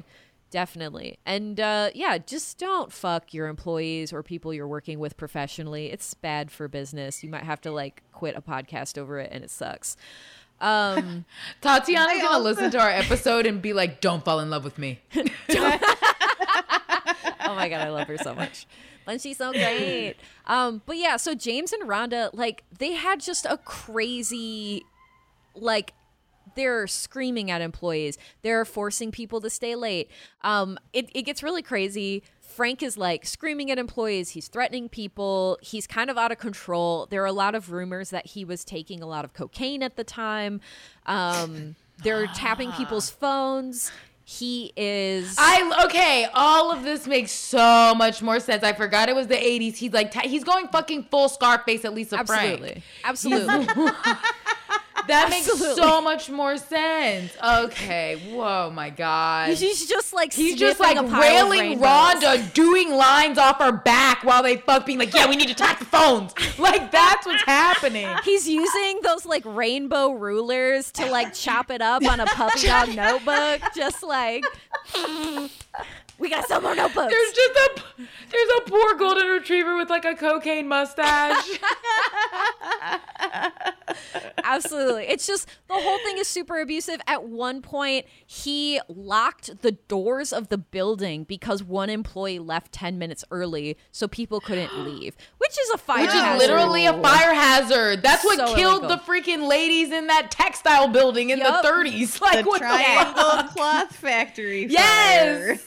Yeah. Oh my God. It's super illegal and really fucked up. And yeah, they ran it. I mean, the title of the Jezebel article I read was called Inside the Rainbow Gulag. And it is a lot like that. There were patterns of intimidation where Rhonda would guilt people into staying late, guilt people into working unpaid overtime, all those sort of things, the shitty corporate bullshit that people do. They're just a dynamic duo of worker abuse. And in a lot of the affidavits I read too, there were people who were basically like, I didn't understand what was going on. Like, it's clear that they were having a relationship, but James would yell at Rhonda the way he would yell at the rest of us. He would call her fat. He would scream at her. So it's like they have this sort of illicit sexual relationship, but it sounds like it's a very abusive relationship. And judging from the way that James was to his employees, I have a pretty solid feeling that this was not a happy marriage and that it just wasn't a good situation. When Frank filed for divorce from James A. Green in 2005 and immediately sued him to regain control of the 49% of the company's shares, the company was in shambles. Sales had dwindled and many of the former staff had quit. This is where shit gets really messy. I muddled through a ton of... This is where it gets messy? They've been tapping people's phones and calling people fat at work. This is horrible. It's fucking crazy, dude. I muddled through a ton of court documents, and it's like everyone is just suing everyone. Frank sues Green for ownership, alleging that the 49% of stock she gifted him during their marriage was nullified in the event of a divorce. And she eventually got that, but not before Green left the office with Lisa Frank computers that had Lisa Frank intellectual property, which he downloaded illegally off of it. But at the time, because he owned 49% of the shares, he was still the CEO and he was still the director. He still had hiring and firing power. So even after Lisa Frank got her shares back, he was still like the director, and they had to like put a freeze on him to stop him from just firing the whole staff and fucking up her whole business. So she basically filed divorce papers and then sued him immediately because it was the only way that she could wrest control of the company from him, because at this point he was in total control and he had all the contacts. So this is where shit gets messy. I muddled through a ton of court documents and everyone's suing everyone. Frank sues Green for ownership, alleging that the 49% stock that she gifted him was nullified in the event of a divorce. she eventually got that. Green countersues Frank to keep his shares, alleging that the company would cease to function without him, which he did not get. And Rhonda sued Lisa Frank, Inc., alleging that both James and Lisa had promised her a $2 million home in the event of her retirement or firement. Wow. Then Frank sued Rowlett, alleging misappropriation of funds. It is a wild ride, and my whole head hurts. But it is clear from the court documents that James A. Green was an incredibly abusive employer. Prior to their divorce, Green had bought a private jet and forged Frank's signature to obtain loans from Wells Fargo, which he was then not paying and not answering phone calls about after directing Wells Fargo employees to never contact Lisa Frank. Oh my God. It took years for Lisa Frank to wrestle control from her ex-husband and to settle the numerous lawsuits. Can you imagine how much a private jet fucks your credit up? Yes. That is insane. It's more money than I'll ever see. God. That's so awful. It's so crazy. And the thing is it is clear that this man was out of control. Like, there in some of the court documents, like, he went to Lisa Frank's house to get some of his stuff and, like, pushed a kid that was just there helping him move things. Like, he's just, like, shitty and violent to strangers in a way that everyone, people are like, yeah, he's just shitty. And Frank admitted to her friend Buchanan, who we saw earlier, she admitted to him that, like, she was afraid of her husband. And that the former schoolmate she contacted, because he's actually a lawyer, and she contacted him to help get the she contacted him to help get the information from Wells Fargo and to get the information about all the finances and what was going on, because she wasn't part of the business, not because she didn't want to be at that point, but because Green was pushing her out and not allowing her to be part of things. So it's clearly like a very abusive relationship. It's clear that these are people that just don't have work-life balance or boundaries, because like, if you're dating someone that you work with and you're building the company with them and this is your whole thing, and like, you're fighting with each other, and like, if you've ever built a business with a lover, you'll know that when that relationship ends, something happens to the business. Something vital changes. Mm-hmm. So it's just overall just a bad situation. Her 320,000 square foot headquarters, which houses at least 10 copies of every single Lisa Frank product ever created, as well as original artwork in the fireproof vaults, became a ghost town. And it was listed. My God. It's crazy. It's like there's a mirrored unicorn outside of the building that the horn fell off. Like, it's just the saddest thing right now. And is it still out there? Is it just some kind of crazy whimsical neon graveyard? Yeah. Oh, wait. Let me get you guys a photo of that, because that's really important. Yes, please.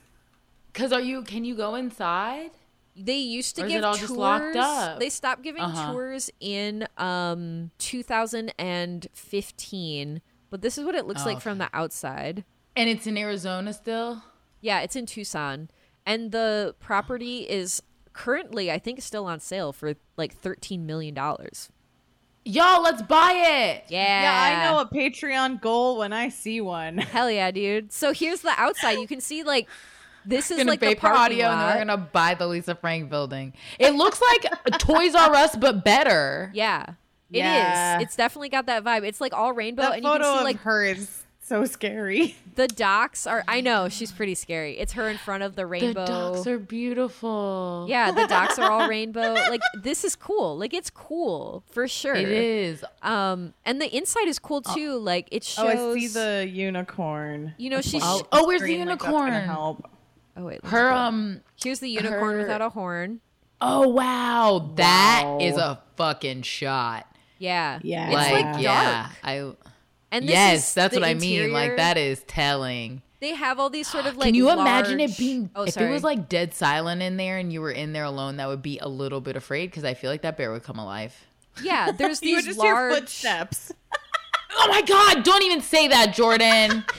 I'm scared. It definitely looks like a fun house a little bit. Like, there's these big plastic animals. They have remember I don't talk about this too much, but there was like a whole phase of Lisa Frank in the late 2000s where she did those really big-eyed girls that look like aliens. This was like pre-Bratz dolls. I was about to say Bratz dolls. I have to look at these girls. It was basically Bratz dolls. It was like she said she was inspired by anime to sort of like move into people, but no one ever really loved the people the way that they love the animal characters. Animals, yeah. And also she got a lot of weird, she got the like, Lisa Frank is body shaming young girls. Who could have a head that big? It's like, well, this is clearly a stylized. Yeah.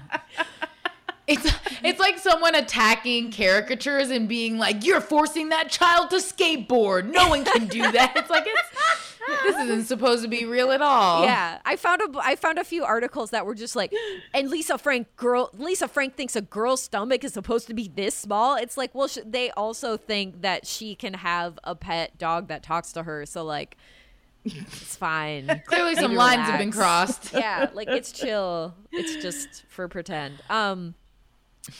In 2012, Lisa Frank filed a lawsuit against CSS Manufacturing, stating that the company had reneged on a promise to restore Lisa Frank Industries to stores nationwide.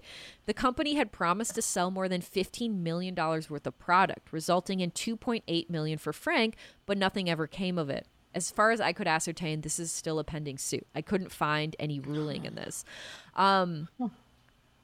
But maybe it's reasonable to expect that a company founded on the use of stationery and pencils might decline as stationery and pencils become no longer necessary.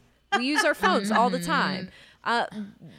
Can a stationery-based company continue to survive if we don't really use stationery anymore? Chris Christopher, a director I'm just imagining the CEO of gel pens being like, wah, wah. Like, I mean, right? We all pretty much. Yeah, we like all the miss the 90s, lady. The jelly bracelets. Yeah, absolutely. Yes. I mean, they have a support group. I've been trying to find a pair of Jelly's shoes for adult women and have been completely unsuccessful. So, ooh, Steve Madden made some a couple summers ago. I'll see if he made them again. I missed it, apparently. But no, I can see it just, like, unless she gets into NFTs. Yeah. But yeah, like, what's next? I mean, I bet she started that. We're gonna find out somewhere down the line that it was Lisa Frank being like, she's the F in NFT. Lisa Frank technology. I don't know. What's N stand for? Nisa. I don't know what NFT stands for. What does NFT stand for? It's a okay. I don't actually know how to pronounce this. It's a non-fungible token. Oh, yeah. I've heard that. I have no idea what that means. I don't either. So the thing is, like a lot of people are just like, yeah, the fad dies out. Like whatever, fucking get over it. Lisa Frank's sort of personal narrative is like, my husband ruined my business. It's really complicated. Her husband did ruin her business. He super sucked. Yes. I don't think she's perfect either, but like, this guy fucking sucks. He messed up the decline. He messed up what should have been like her cushy retirement off of all that nostalgia. Absolutely. And he definitely mismanaged funds and misappropriated funds. And also, like, it's really clear from the court documents that I read that people basically were like, I just can't work with James Green. Like, I will... Right. She wasn't even there for any of this. Yeah, people are like, I would love to continue my business relationship with this company if I can speak with Lisa Frank, but I cannot work with James Green or Rhonda Rowlett. That was basically what a lot of the court documents said.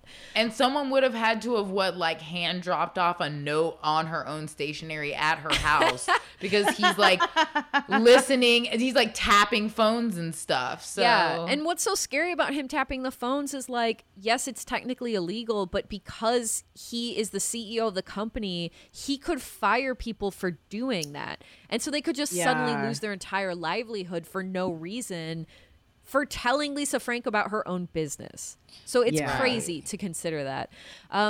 As Lisa Frank products became conspicuously absent from store shelves, something was happening. to the generation of consumers that devoured all those rainbow unicorn accessories. We all hit grew puberty. up and became nostalgic for the good old days, baby. We want all those bright things that our mom wouldn't buy us that we can now afford with our very own money. Yeah. In recent years, Lisa Frank has popped back into the cultural zeitgeist with several collaborations. Though the company no longer creates its own products, it has licensed its nostalgia-heavy original designs to several major brands, including a clothing line with Urban Outfitters in 2012, which is where that silhouetted interview comes from. In 2012, it was featured in Jeremy Scott's fall 2012 runway show in the form of a midriff-covered corset. In the form of a midriff corset covered in Lisa Frank stickers. I have this. It's really cool. Nice. I want to show you guys here. Oh, I thought you meant you owned it. I was about to be Oh, like, how am I no. not? Oh, my How is that God. not the only item of clothing you wear? It's in I a would. glass case somewhere. I have to break it to open it. Wait, hold on. Where's my... That would be like if there was like a Comic-Con Ren Fair, Andrea would wear a corset covered in Lisa Frank stickers. Oh my God, don't tempt me. Oh, get back here. Yeah, that Urban Outfitters interview just sounds like she should have just been like, I'm a rebel daddy, a lone wolf. Like, this bitch thinks she's so dark and mysterious. It's a lot. But yeah, this is cool. Wow. I think this looks really cool for like high fashion in this look. It's basically just looks like it's like a hard top corset. And it just looks like the top of your Trapper Keeper when you had all the stickers. That's basically what it looks like. Yes. This look is really cool. But even like from this distance, the stickers are making me like, oh, I remember those. Yeah, and that is kind of what it's intended to do, and definitely what it does. Let me see if I can find... I had such high anxiety as a child that I had a notebook that just had all of my stickers because I was terrified of like putting them in the wrong spot. Right. Oh, I would put stickers on like a piece of notebook paper and then just look at all my stickers. Like, this is where my stickers go. I would never use them. That's exactly. I was so anxious to use them. I just kept them forever, and I would only use them. Nothing was ever good enough. Yeah. I was like, it doesn't match up. It's not good enough. Yeah. I would just save them forever. So you can see here's some other collabs she did. So she did, you can see the Target pajamas she did in 2017. These are Reebok sneakers, which are basically the corset, but these were done in 2017 as well. I think these are not as cute. No, they have like weird cutouts, and it does just There's kind other of stuff look going on. It's too much going on. It looks like somebody just kind of that threw looks a bunch like of shit. I was gonna say that looks like they put hot glue on a pair of shoes and then stuck it in the free gift bin at the dentist. Well, I kind of think And they that's did. all was stuck. So like the Reebok collab, quote unquote, like they did all this work to sort of like bust out this collab, like, oh, we're doing a Lisa Frank collab. But when you look into it, they only made 2 pairs of shoes. And you had to like do an Instagram giveaway to get them. So it's not like it wasn't a product that was mass produced. It was just something that they collaborated sell them, with. yeah. Okay. Yeah. And this is sort of like Lisa Frank kind of starts coming back into the cultural zeitgeist, and she's trying to sort of like rebuild her brand off of the nostalgia wave a little bit. In 2017, Glamour Dolls, a makeup brand, raised $370,000 via Kickstarter to produce a line of beauty products, including rainbow eyeshadow palettes, a beautiful custom brush. They license original Lisa Frank characters. Here's one of the brushes. It's really cute. It's so cute. I'll show you the brush and the nail polish. And I'm so angry. I really wish this nail polish existed. I can't find it. I was about to say, all of this stuff sounds like it was made for you. But also, there's no way that Lisa is not... If her brain is the same marketing brain it sounds like she's had her whole life, there's no way she doesn't know that this is her time for a comeback. You know what I mean? Oh, absolutely. And she does know, based on the one other interview I had of her. So you can see, like, the makeup brush, it's pink on the ends and there's unicorns on it, and it's like got a rose gold finish, and the top of the nail polish is a unicorn horn, which I think is such a perfect detail. Absolutely. It's really fun. I love that it is so nostalgic. You can't tell what the nail polish is inside of it. Absolutely. It doesn't matter. It's just Lisa Frank, and you get what you get. Absolutely. And I do feel like the top is kind of indicative of her style of every part of the packaging being kind of whimsical if possible. Yes. Yeah. Absolutely. And it's like I do think that at the end of the day, Lisa Frank does understand how to create like a product that you want. You know, like a product that down to the details you really want. Right. Even you pulling all of that up was enough of a nostalgia kick that now I'm like, oh, I want to go like look at paintings by Lisa Frank. Like I want to go find one of those notebooks. I want to like, oh, what a happy world to live in instead of the one that we're in. The coronavirus one? Yeah, I mean, I like even that idea that she had all of those years of an unhappy marriage and not having control of her business and all of these things. And she can kind of use this time to hopefully maybe bring back some of her joyous art to people in new ways or something. Yeah. Well, no, it's not because she's got darkness in her heart. It's because she's just No, amazing. it's because she wants to make money. That. This is your time. Yes. No, like she's somewhere plotting right now, but somebody's soul will maybe be lighter for it. She's like, oh, is someone happy? Great. Like I sure hope so. You got to make up for that divorce somewhere for sure. In 2019, Frank's then 20-year-old son, Forrest, started running the Lisa Frank Instagram account. Says Forrest in a 2021 interview, Mom, let me just run our Instagram account for a week without hearing anything from the peanut gallery. Forrest eventually grew the account to 10,000 followers after just 1 week and almost 800,000 followers it has today. Forrest Green now serves as the company's director of business development and partnerships, bringing in big celebrities that are fans of the brand like Tiffany Haddish for potential collabs. Now, so Hunter's behind that. Hunter's behind that. Or sorry, not Hunter. Forrest. Forrest is behind sorry. That.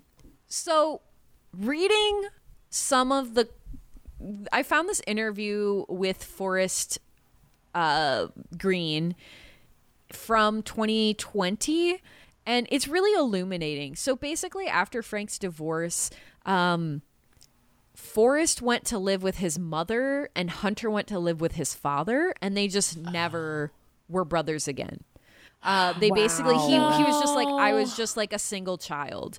And his relationship with his mother, I would say, is kind of unhealthy.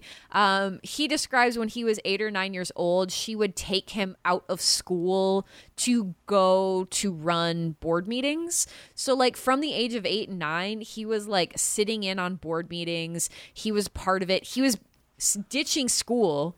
He was ditching childhood experiences to be a part of it. And the way that he talks about his mom is it's like me and mom against the world. And, you know, we're like business partners and, you know, she'll bounce her ideas off me and we'll argue. But at the end of the day, like we love each other. And I'm like, you have just recreated a horrific codependent relationship without boundaries with your child that you had with your husband.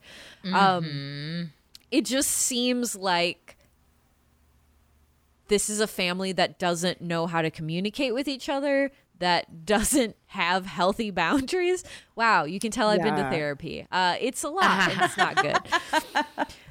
So hearing about this, it's like, he's like, yeah, I've been sitting in on board meetings since I was 8 or 9, and it's supposed to be a sort of point of pride, but like reading it, I was like, that's really sad that your mom, well, like you said, is making you her friend.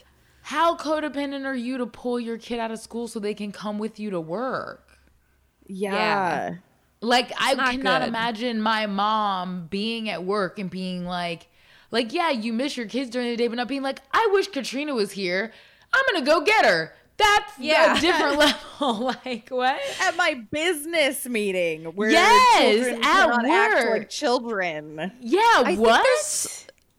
I think there are a lot of things that we sort of excuse about rich people as like, well, this is how they're so successful. And it's like, trauma? Is trauma how they're so successful? Because like, this is not healthy. You know, this child, like he was essentially groomed from the age of 8 years old. Like as soon as his parents got divorced, it's like, well, you're going to run the business when I die. You're going to be my business partner. You know what I mean? Like that that's expectation was put forth. I was thinking about even having control over like feeling so betrayed by someone that you did love and being like, well, I can make sure that my son doesn't grow up to be a horrible, abusive sociopath. So I'll just start over. You know what I mean? Yeah. And kind of grow a better version of this relationship with a child that I can, you know, make sure isn't mean to me. Yeah. Or whatever. There is the relationship sometimes between single mothers and their children, or single parents, I should say, and their children is really difficult because it's like you're fighting for your kids. You want a good life for them. You want everything good for them, but you're also hurting and you might not have the resources to deal with that. And your child, as the only person around that is like constantly loving you, is a source of comfort in a way that like maybe they shouldn't be. Maybe there should be an adult present. Yes, I've absolutely known people raised by single parents who were, like you said, hurting and through no fault of their own, lacking so much like adult support, companionship that even if it's when you go to college or start hanging out with your friends when you grow up, when you grow out of doing everything with your parent. Yeah. That can be a real hard time for single parents of like, we're friends. Like you go to the movies with me and now you want to go with people your own age and there's like a sense of betrayal and all this stuff. So like, I feel like even bringing him to work kind of built in another thing that would solidify that in another way. Even if he did grow up and go to college and things, like you end up working. That's where you spend the majority of your time. So yeah, absolutely. And I think like I was a child of a single mother and like I definitely got windows into my mother's experience that were, you know what I mean? Like as a child, your parent should never ask you your opinion on their relationship. You know, it shouldn't be like, do you think I should stay with this guy? Like it's like you're like, Mom, I have a super different opinion about this. Like what? Yeah. So I mean, like I think that making a child your equal at a young age isn't good for them. Yes, there we go. No matter what, in what way you're doing it, emotionally, like just because they're not ready. Kids. They're not ready. They don't have what you, and like I can even understand. Like he's saying, it's just me and her, and being like, who else would you go to ask? No one knows like you do or whatever kind of thing. Absolutely. And that just turns you into, like you said, a tiny adult where you're like, well, where you also feel level. like you are functioning on a level, but you also, the thing that sucks about it is you feel like, oh, I'm responsible for everyone's feelings at all times. Like I'm responsible that's what I for was my gonna mom's say. Functioning feelings. on a level that you shouldn't have to think about. You should be worrying about kid stuff, but you're like stressed about your mom's relationship. Absolutely. Yeah, no, it's like the parentification. Yep, absolutely. So it's kind of weird, but like he's 22 now, you know, like he doesn't see his relationship that way. We kind of get the sense that like, hey, there's some weird stuff going on. But if you thought that the shady business dealings were over just because Frank's abusive ex-husband was out of the mix, you'd be dead wrong, because it turns out Lisa Frank is not that innocent. Oh, no! Oh, my gosh. In June of 2021, Glamour Dolls sued Lisa Frank Incorporated, remember those cool makeup palettes that they raised all that money to produce? They never came to fruition. Glamour Dolls claims that Lisa Frank Incorporated terminated the contract, took the concept to another makeup company to produce the Lisa Frank by Morphe collab, while Lisa Frank Incorporated claims that Glamour Dolls failed to deliver the products in a timely manner and that they were forced to go elsewhere. The lawsuit is still pending, obviously, because they just filed it in June of this year. But the fans who were supposed to get those Kickstarter rewards are really upset. So that brush I showed you earlier and the cool nail polish with like the horn, that's what then never got made. Those are like prototypes that never came to fruition. Yeah, those are prototypes. But the Morphe collab does exist, the Lisa Frank by Morphe, and it's really cute. Here, let me... Because that's what I was going to say, too, is I wonder if she's just as bad as Jonathan or she's just, like, shisty like most other people I know in marketing, where she just leveraged the deal with somebody else and just thought that she could get out of it. Because did she take the money, too? I don't have information on that. According to Glamour Dolls, she voided the contract. I don't know if she got the money or not. Gotcha. Here, let me share this with you guys. Here it is. This is the Morphe collab. So you can see it's like the same basic idea of like, we got brushes, we're doing a makeup palette. I think this looks really nice. I think it's really well done. It's a product that personally, like, it's affordable, and personally, I would want to buy it. Here's the thing. They skimped on the brushes. Like, their brush doesn't look as good, but overall, I think they probably, like... And being someone that has looked at a bunch of different prototypes like that, when you pitch things to different people, I can see why she kind of even saw that later and was like, I'm just going to slink my way out of this and do this instead, possibly. Absolutely. And I do think that's kind of what happened, is that Glamour Dolls had the concept of like, we want to do a Lisa Frank brush set. And then they approached Lisa Frank. They got the licensing. They got it all figured out. They got their Kickstarter. And I think that when you are producing like small batch makeup and beauty products, it's expensive and it's really difficult and it takes a lot of time. And I think that, like, you know, it's hard to say what happened there. But Glamour Dolls is alleging essentially that Lisa Frank took their idea and then took it to another place. So that with that one, it's like kind of, okay, that's shitty. It's iffy. But this is another thing that I'm going to show you. In 2019, Lisa Frank created a pop-up hotel experience that sold out in an hour. But as images surfaced, it was clear to fans of Insta-famous designer Amina Mucciolo that the interior design was a direct ripoff of her Insta-famous Rainbow Home Cloudland. Have you guys seen this? I vaguely remember I read this. her interviews. It is like shot for shot. It is, I mean, to an extent, like Amy Schumer, Patrice O'Neill level. Absolutely. Yeah, look at this. I mean, here. Oh, I always do the thing where I'm like, I'm sharing the screen. I'm not sharing the screen. Here's the screen. I love it. So, like, I can hear it in your voice that you want us to see something. I know. Look at this. You guys, look at this. Can you see it now? Yes. So you can see, like, shot for shot, it's the same kitchen layout. And the reason it's the same kitchen layout is, so basically Studio Mucci is Amina Mucciolo's Instagram account. She became famous in about 2017. Her personal home is called Cloudland. She lived in these apartment buildings in Los Angeles. And around 2017, the Lisa Frank Instagram started liking her home because clearly she is inspired by Lisa Frank.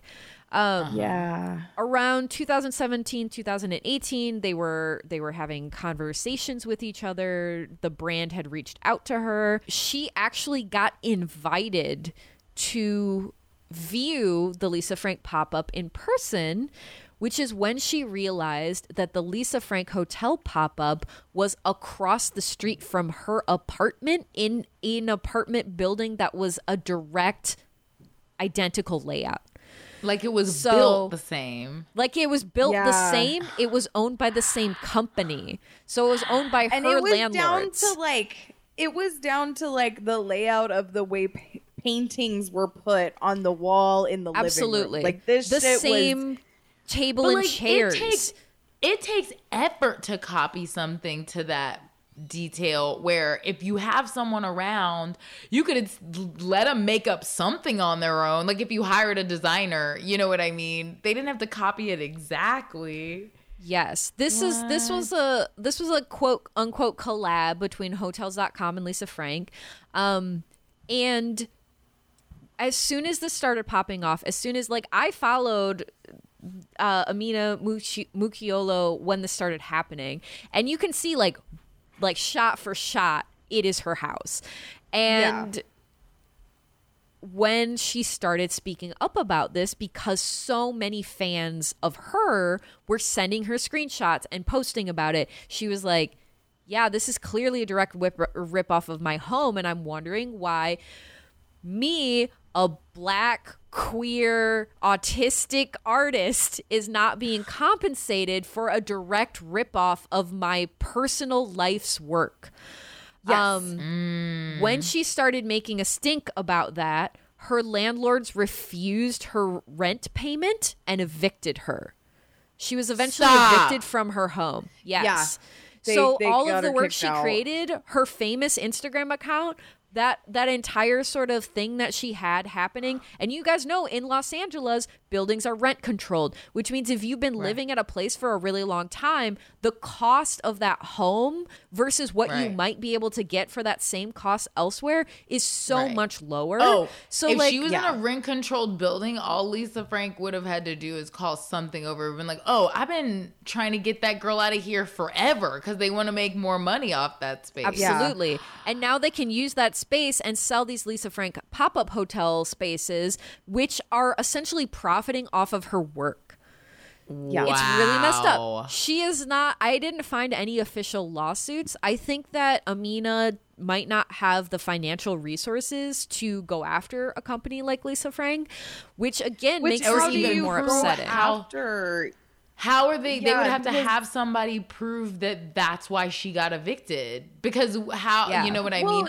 You could even sue for because she has enough photographic documentation that she has a case, but going after a corporate entity at the level of Lisa Frank, where that is private jet money, and Frank could hold this up in court for decades, just long enough to bleed this woman dry. Right. Yep. Yeah, absolutely.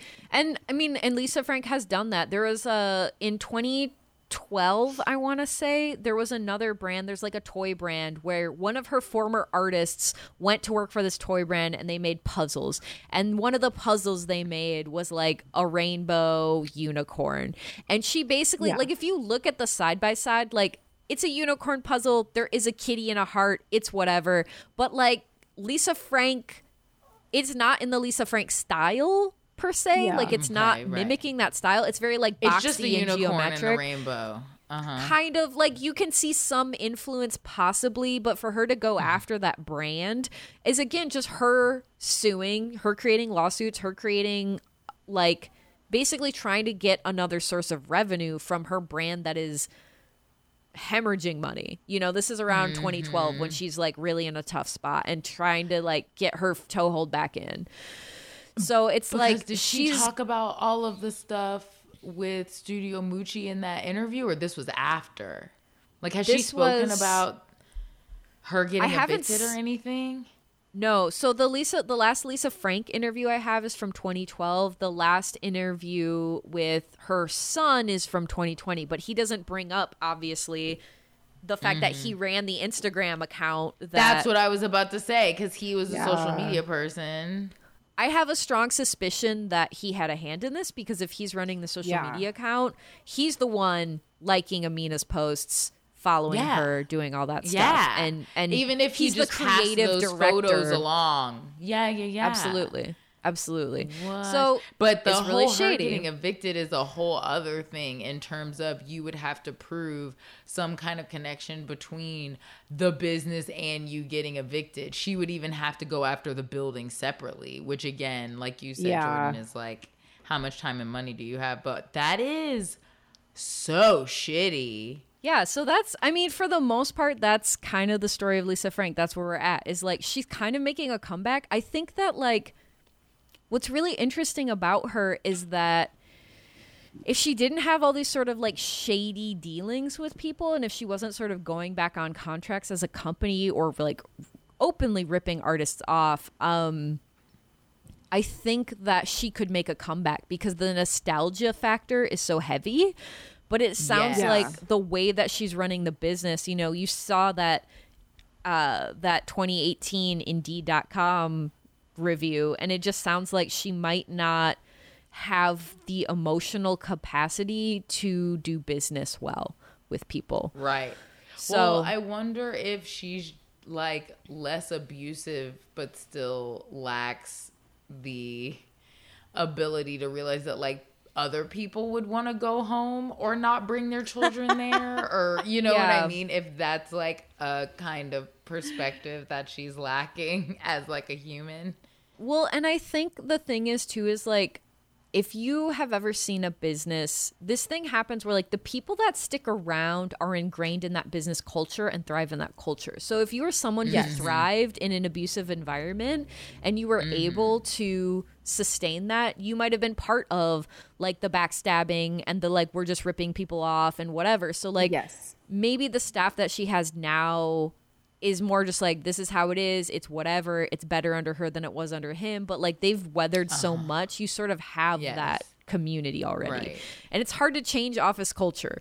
And it's also a trauma bond if all of a sudden, the main designer, owner of the company, name of the brand, got pregnant by her abusive husband, went home, never came back to the office, and now we're getting fired for talking to her.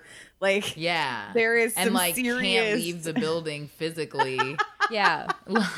It's messed up on a lot of levels. Definitely. But I also wonder, just in terms of her obviously wanting the business to continue and stuff, it's like, is she just like painting still? Because even if you were still making art, it seems like her son could be sharing that, and instead you're like copying autistic influencers. So where is like the new art coming from? Or not new, you know what I mean? Like it has to be different, but like if it was about her just wanting to make art and not ripping people off and being wrapped up in lawsuits. The thing is, I think at this point, it's not about art anymore. I think to her, it is a business. And I think it's pretty clear that, like, she wants to cash in on this nostalgia factor, but I don't think she's making new artwork. You know what I mean? Like, I think that what people want from her is not what she, you know what I mean? Like, we want the puppies and kittens. Like, we don't want serious artwork. We're adults. We just want the things that are comfortable to us. Like, no, but I feel like from these stories, it seems like she wants to cash in on the nostalgia, but is not aware that we have evolved in other ways where like we don't like when people steal from artists and get them evicted. And like not focusing on the way you're moving and being like, why don't people want my folders anymore? You know what I mean? And it being like, it might be bigger than that now. And I mean, I don't want to say like rich people are evil, but I think that if you are raised with this sort of mentality that you're better than other people, that you might not be aware that this is not an okay thing to do.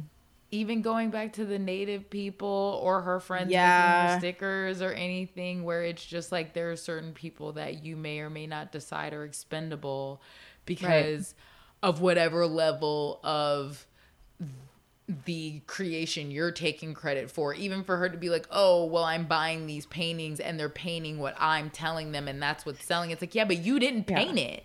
Right. So even that being something that as an artist you would think she would initially want to lack, even to rip off another artist physically with your own hand would be different than like taking yourself out of the equation artistically altogether and straight churning stuff out is interesting.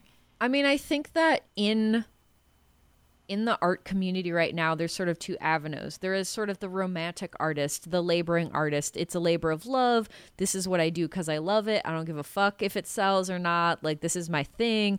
And then there are the artists that are like, I am a brand, I am a business. And there are, I think most regular people would be surprised at how many artists tout themselves as the romantic artist that are actually commercial capitalist artists that have 20 or 30 assistants helping to paint their paintings or painting their paintings, that have a production staff. You know, if you see a big artist, like, for example, James Jean. Like, James Jean is a wonderful artist. He's a nice person. He's really great. But there's no way he could produce all of the level of artwork that he creates. He has assistants. And a lot of big artists these days do. Kehinde Wiley gets all his things famously made in China by other people.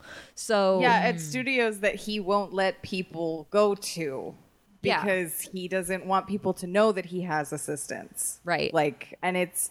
I mean, so many artists, and that's not even a new thing, though. If you look at the workshops of the old masters, this is absolutely a thing that has just always been. You always have, if you want to make money in art, you have an assistant who is also painting in your style, because that's more that you are producing and being able to sell. Right. Which, if you're an artist who went to art school like me, it is soul crushing to every day go to a job and create work for more famous artists. And you know what I mean? And like, at the end of the day, you're like, I made this, but I am not reaping the rewards of it. And I'm not. You physically made it. I physically made it, but emotionally, I'm not connected to this work. I don't own it. Monetarily, I'm not gaining the full value of the work for what it sells for. And in every Your other name way, won't ever be on it. Absolutely. No, that's what I was about to say. You're like absolutely behind the scenes. You don't even get to share that you are the hands that made that. Yeah, I've made some famous artworks.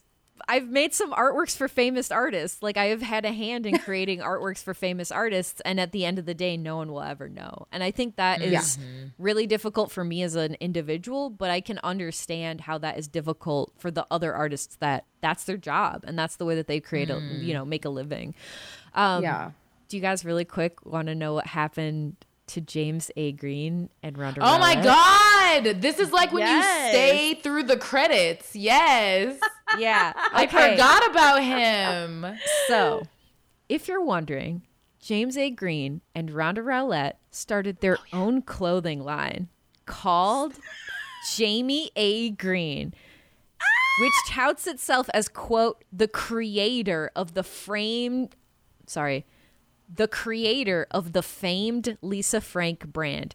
Here are some images. Stop.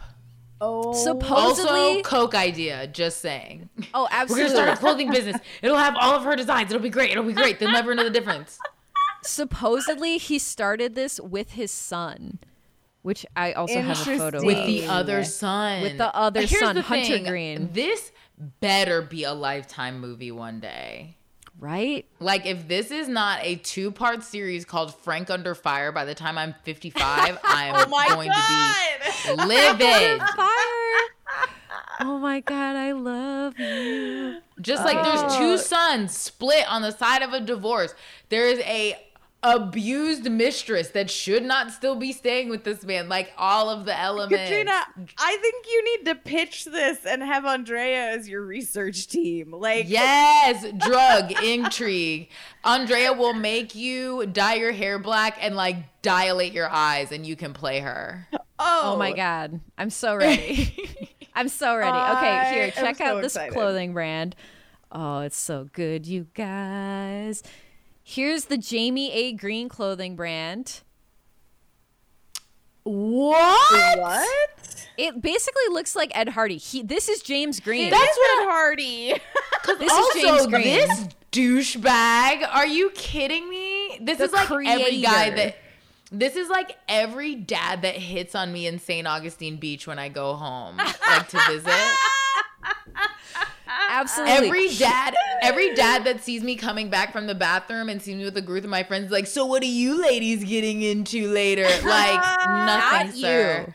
We're not getting into Jamie you. A. Green. Oh my God. And also the this kerning is Hunter. on Jamie A is really bothering me. Also, I don't like that Y is touching that A. I really hate it as well. Of course, that's Hunter. Why is he doing Spider-Man hands? I don't know. Spider-Man hands. But also, can you not? I want to see, like, not like you have to have one, but I would love to even see a split screen of the sons.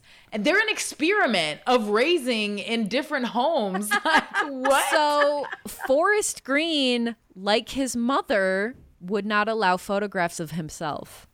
Oy vey. Dude, there's so many just like bizarre boundary breaking Thanos vibes from her that like yeah. And look, there's definitely something with the like if we have at some point check mark list, the way they have check marks for when you're a sociopath, like if you get hit, if you kill animals, wet the bed, like all those like random things. If they have those for people like the dude that made Firefest, Elizabeth Holmes, like if they make that one day, some of this shit is gonna be in there. Like she's checking certain boxes, like absolutely dads that are super successful and you search for their approval in a certain way as a daughter. Like even that dynamic, there are like so many parallels.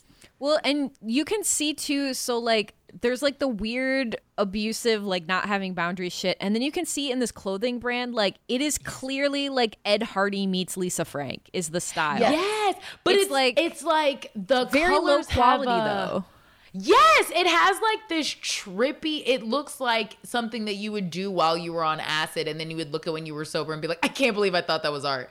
That's what it looks like when you're like, this is great. And then you're like, no, it's really not. It's just something you made. This looks like a lot of like Venice Beach boardwalk, like art fair. Like it's just like there's nothing really unique or special or interesting about it. No, it just kind of exists. It almost looks like it could be all black and white until you went into the sun and then these show up. Yeah, like there's that like kind of thing. Yeah. For listeners, there's a dog with an ear that is like a wing, but it's a rainbow, and then there's like music notes behind him for no reason. There's a tiger that has like hearts and chili peppers, I think, as stripes, but they're like different colors, but it's all on like brown instead of like a fun color. And it's like weirdly vectorized. The animals have a lot more line detail, but then there's also, like you said, it's like they did real colors for animals and they're just on colorful backgrounds or have colorful detail. Yeah, it's really weird. So, okay, this is like... The Ed Hardy thing, though, is super accurate because you can look at this and see the tattoo element of it. Like somebody is doing the line weights and the shading of American traditional tattoos in these. Like Forrest has that lion on his back. Absolutely. No, he's got it on his forearm. Well, this is Hunter. Look it. Hunter, I keep confusing them. I'm so sorry. Okay. They have basically the same name. One is in the other. Like what? They're so indicative of it, not that we can even see pictures of the other two, but what we've read and seen, they're so indicative of the parents that they ended up with. Like, well, and they are also they are also reliving that cycle of trying to gain approval from their parents in the same way that Lisa Frank clearly was. You know what I mean? So it's like you're reliving that cycle. But okay, you guys have seen the Ed Hardy shit. There's like a weird side part to the Jamie A. Green brand, and it is this. Goodness. This is also on the website. No. What? It is just a woman's tits, and then his ugly ass face wearing his own hat, and it just says "Chicks dig the long ball," and there's like a baseball like barely in a like she's in a baseball, it seems like, and then it's just like the bottom half of a woman's face. All you can see is like feathered blonde hair and lips and a huge set of breasts. I think it might be Farrah Fawcett from Baywatch. But but also this art is totally different because he is in this caricature of himself with like exaggerated nose and mouth and like lower jaw. It is the ugliest thing. Is this him trying to make his own, like, remember those Big Johnson t-shirts that were like the novelty sexual things? And it would be like, Big Johnson Surf Shack, and then it always had some kind of like love to ride the 6-foot wave. Like it always had some kind of super obvious sexual innuendo, but it was this little nerdy guy, and he was Big Johnson, and it was like, why do all of these cartoon women love Big Johnson? Because he's a nerd, but he's got a huge dick. Like that was the whole like joke of them. So is that? Or is it a baseball thing? Because I'm very excited that I get to say this because I've heard it on like 6 podcasts I've listened to in the last month. If we had a guy on this podcast, maybe he'd be able to explain it. I keep listening to these podcasts where they're like, God, I wish we had a girl so she could explain this. And I'm like, how do you book women for podcasts? That's so funny. No, I mean, I don't even think that we need, I mean, maybe someone who knew baseball more would know if the long ball is a thing in baseball. But also we have Google, so like, oh yeah, let's Google it. We don't need no man. Yeah. I'm just gonna look up long ball and see if that's a thing. But like, the question is, does he think that women prefer long testicles to big dicks? What does this even mean? Okay, so look. So a long ball is a hit in baseball that allows the batter to circle the bases and score a run. So it's basically another word for a home run. Maybe it's a home run that doesn't get out of the field. It says chicks dig the long ball and MLB's 25 greatest phrases and terms. So it's like, so he's trying to capitalize on a baseball term, but he put it on a t-shirt that's not good enough to shoot out of a cannon. Like that artwork is bad. But also, he didn't make that up either. So, like, what kind of random hodgepodge of art and, like, pseudo-marketing theft is happening here? I think when you remember how much cocaine he did, very valid. It makes a lot of sense. No, you're so right. When my dad, that image of him, he took from a caricaturist on Venice Beach. Like he was yes, that's what it looks like. Oh my God, there's a caricature artist somewhere in Venice that's gonna see when we post this and be like, "That's my shit." We're gonna start another lawsuit. People make bad choices when they're on drugs. That's what happens. So don't do drugs, kids. Please don't do drugs. Don't do drugs my dad and tried start to weird name my screen printing companies.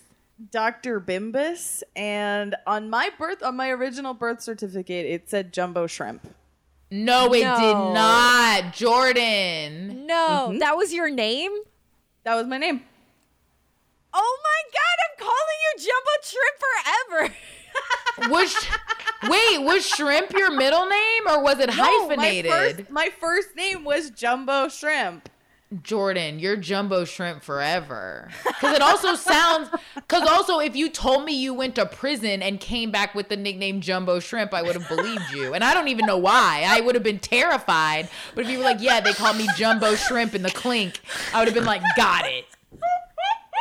I'm not gonna make eye contact anymore. Yes, you can't see Jordan's arm, but the elbow tattoo is a spider web. I was not ready. No, it's worse. It's a human tooth. Oh my gosh. Just as metal. I love Jordan, it. I couldn't breathe for a whole minute because that is the funniest fucking thing I have ever heard in my life. If you don't sign off as Jumbo Shrimp, so help me. Again, don't do drugs, kids. Don't do drugs. Do fun drugs. Do them in moderation. If you are going to do drugs, take it easy. Pack some Narcan. The fentanyl's going around. But yeah, take it easy on the drugs, kids. Yeah. Please don't do drugs. For real. Yeah, if you are, definitely test it. But if you do it and it's clean, also don't start like mildly plagiarized screen printing businesses. Yeah. Here's that the are thing. Not at all good. Go ahead. Be safe. Do the drugs safely. Don't start a business on the drugs. Or you're going to have shirts that say chicks dig the long ball. That's just a pair of tits in your face in the middle. And now stop. You've just got an LLC that nobody asked for. Oh, do you want to know real quick? This is the best part. On Facebook, on the Facebook groups, Lisa Frank Corporation has 1 million Facebook followers. Jamie A. Green has, guess how many? 527. Oh, that's high. I was going to say 26. 78. Oh, wow. They're not doing great. They're not doing Those are great. Those are just everyone that's ever done cocaine in a bathroom with Jamie A. Green. That's just all of his cocaine Those friends, are people that one know by him. one. Absolutely. That's just one bathroom stall at a time, him building his followers. It is the people he's done cocaine with, and it is the girls that Hunter is talking to. Like, that's yes. Oh my God, which is hilarious because that means it's just like burnt out 45-year-old dudes and also smoke shows. Like, just absolutely. Super hot blonde chicks. What is this demographic? Facebook is like, I don't know how to set your ads up. This shit is wild, dude. I don't know how to market this. It's fucking wild. So yeah, that's the story of the wonderful world of Lisa Frank, guys. That was such a badass first episode. Absolutely. Bam. Yeah, I love you both. This was really fun. Oh, I love you too. I feel like Jordan comes with the warm-hearted stuff. She's coming with the crazy-ass closers again. Man. Wow. Okay. Well, that was as good as a first episode I think that we possibly could have asked for. But if you like listening to us talk about art history and art and ourselves and our upbringings, follow us at Podvant Garde, which is Pod. Let me see how I spelled it. It's pod and then vantgarde. Like, it's how you would know to spell it. It's PODVANTGARDE. That is on Instagram and Twitter. And yeah, follow us there. For Instagram, we'll have all of the fun pictures, and we'll put on Twitter when new episodes are up. And we'll also have information on both of those, I'm sure, eventually about our Patreon and all of that stuff. Yay. And yeah, that's going to be very important because we need to bless the man that listened to my mic be aggressively high before we started this podcast. Yeah, we need absolutely. But yeah, if you like me as an individual, my name's Katrina Davis. You can follow me at Katrina Savad, which is SIVAD. It's just Davis backwards because there's a billion of us. And I'm on Instagram, Twitter, my website. Everything's the same thing. But yeah, I love you all. And if you guys want to follow me on Instagram, I'm at Andrea Gazzetta, on Twitter at Sundress Comic, and on TikTok at Andrea Gazzetta Yay. That's Andrea Gazzetta YAY. You're on TikTok. I love this. I'm finding out new information. I have almost 1,000 followers on TikTok, baby. What's up? Good job. Hey, that's great. Because I worked at Starbucks for a little bit, and all my 16-year-old coworkers were like, you need to get on TikTok with us. And I was like, I can't dance. I'm not going to do these with you. We have to close because I'm not staying here till midnight. But wait, did you tell people where to follow you? No, I didn't. So I, on Instagram, which is the only social media that I have, go by my other childhood name, The Goonie Bird. And in the bio of that, you can find my art account, which is Sweet Baby Girl Stitchin', because I like Eugene Hutz, and I can't help it. Dobre dien, sweet baby girl.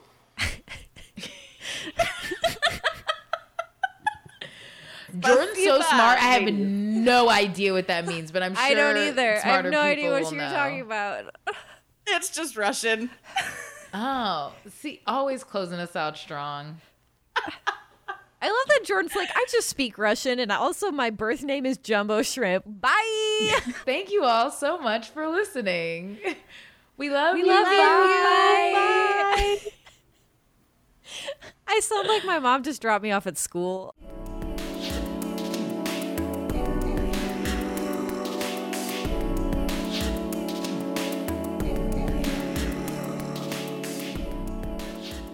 Hey guys, Andrea Gazzetta here. I realized after we recorded this episode that I forgot to include the sources, so here they are. Today's sources are The Colorful World of Lisa Frank Goes Silent. This is in the New York Times Student Journalism, Institute, and this is from May of 2013. There is an Indeed.com employee reviews for Lisa Frank. There is a Reddit post from December of 2015 about the OG poster said, just moved to Tucson. Should I work for Lisa Frank? And then there are some comments. There is the Urban Outfitters interview with Lisa Frank from October 2012. There is a Lisa Frank hotel pop-up sold out in less than an hour. An independent artist says it's a ripoff of her Insta-famous apartment from Insider. That's October 2019. There's another article, Lisa Frank CEO gets frank about Lisa Frank, the brand, which is a refinery interview. There's a real life Lisa Frank, and she blames the demise of her company on her husband. That is from February 2020. There's 4 things we learned about Lisa Frank from her head designer, which is written by Kenzie Bryant in May of 2012. That's a Racked article. Lisa Frank's official shop. Currently, you can just go to lisafrank.com. There's the Lisa Frank Wikipedia. There's The Second Coming of Lisa Frank, November 2017, which is a fastcompany.com article. There's Lisa Frank and Reebok have just created the 90s sneaker of your dreams from August 2017, Mashable. There's Lisa Frank's dulled Dreamland, October 2020 from everythinggp.com. Inside the Rainbow Glue Log, the Technicolor Rise and Fall of Lisa Frank, December 2013. That's a Jezebel article. And there is, of course, more Lisa Frank Wikipedia. There's ex-exec sues Lisa Frank for $2 million. That's Scott Simpson, Arizona Daily Star, April 2006. There's ruling due in lawsuit, Lisa Frank for spouse. That's also from the Arizona Star in 2006. Inside the fiercely private, celebrity-filled world of Lisa Frank and her son, Forrest Green, from February 2021. That's a Bustle article written by Samantha Leach. There is Morph's new Lisa Frank makeup collab was made for 90s kids. This is a Glamour article from November 2019. And there's Lisa Frank in Quartz, January 2020, which does not credit an author. And that... Oh, no, there's more. Wow, I really did a lot of research for this. There are sworn affidavits that you can Google. I just Googled sworn affidavits and it came up on Amazon. It's a PDF you had to download. There's Lisa Frank Factory, Atlas Obscura. There's Glamour Dolls Inc. files federal lawsuit against Lisa Frank. This is a Glamour article. Sorry, this is a PRNewsWire.com article. And those are the sources.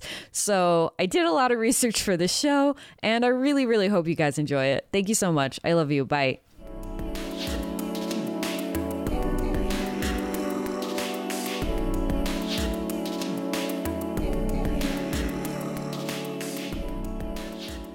Hey guys, Andrea here.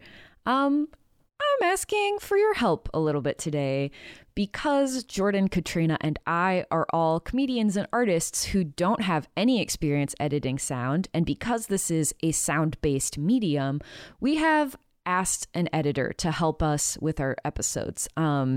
We had a few issues early on with some of the early recordings, and we're working on getting those sorted out. And part of that is just having an audio engineer. So in order to be able to actually pay him and pay him a fair rate, we're asking for your help. We've set up a Patreon, patreon.com/podvantgarde. And our goal is that we can pay him not from our own pockets, but from the resources of the show itself, which means we need your help. We're also planning on starting to release bonus episodes. We'll start with one a month. And as that Patreon rate increases, we'd like to eventually expand that to a bonus episode every week. And the bonus episodes will be more, a little bit more loose fit. We'll be covering art, like current events and weird things that happen, because there's a lot of like weird stuff going on in the art world right now, especially around NFTs, especially around AI. And I think it's really interesting and worth talking about, but we just need to be able to pay someone to edit that bonus content. I would also say that in terms of the time cost, you know, Katrina, Jordan, and I all are supporting ourselves outside of this show. This show takes a lot of time. I'm probably spending at least 3 days a week with every episode just researching. We're buying books. Katrina's editing the time codes. She's building our website. She's doing all our social media. Jordan is also researching her own episodes. And my goal for the Patreon is just that it can become something that, you know, we're not looking to get rich. I don't think that's ever been our goal. I don't think we ever think that could be our goal. But what I'd like to be able to happen eventually is that the Patreon can become a way for us to just pay ourselves a living wage for the time that we invest into this show. My experience with Cult Podcast is that it's really hard to make a show every single week and not have other financial resources. So what I want is that this Patreon can eventually become a financial resource for us. It can help us support ourselves, and it can help us to continue putting the show out so that we don't get burnt out and want to pull our hair out. We love you so much, and we think that the show is really important. I personally think that we need more podcasts that cover history and art history from a feminist, anti-colonial, queer perspective. And that's where we're coming from as artists and as art historians and comedians. We love you. We love this show. Thank you so much for supporting it. That's again at patreon.com/podvantgarde. And thanks, guys.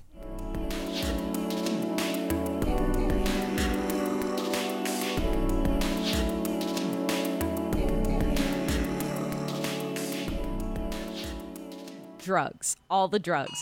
But oh my goodness, hold on, we just got silver alerted. Oh shit. Oh, I've been getting so many of those lately. Where are all of the elderly going? They don't know. That's the problem, Jordan. It's just been like mass breakouts at the nursing home in the last couple months. I'm very upset about it.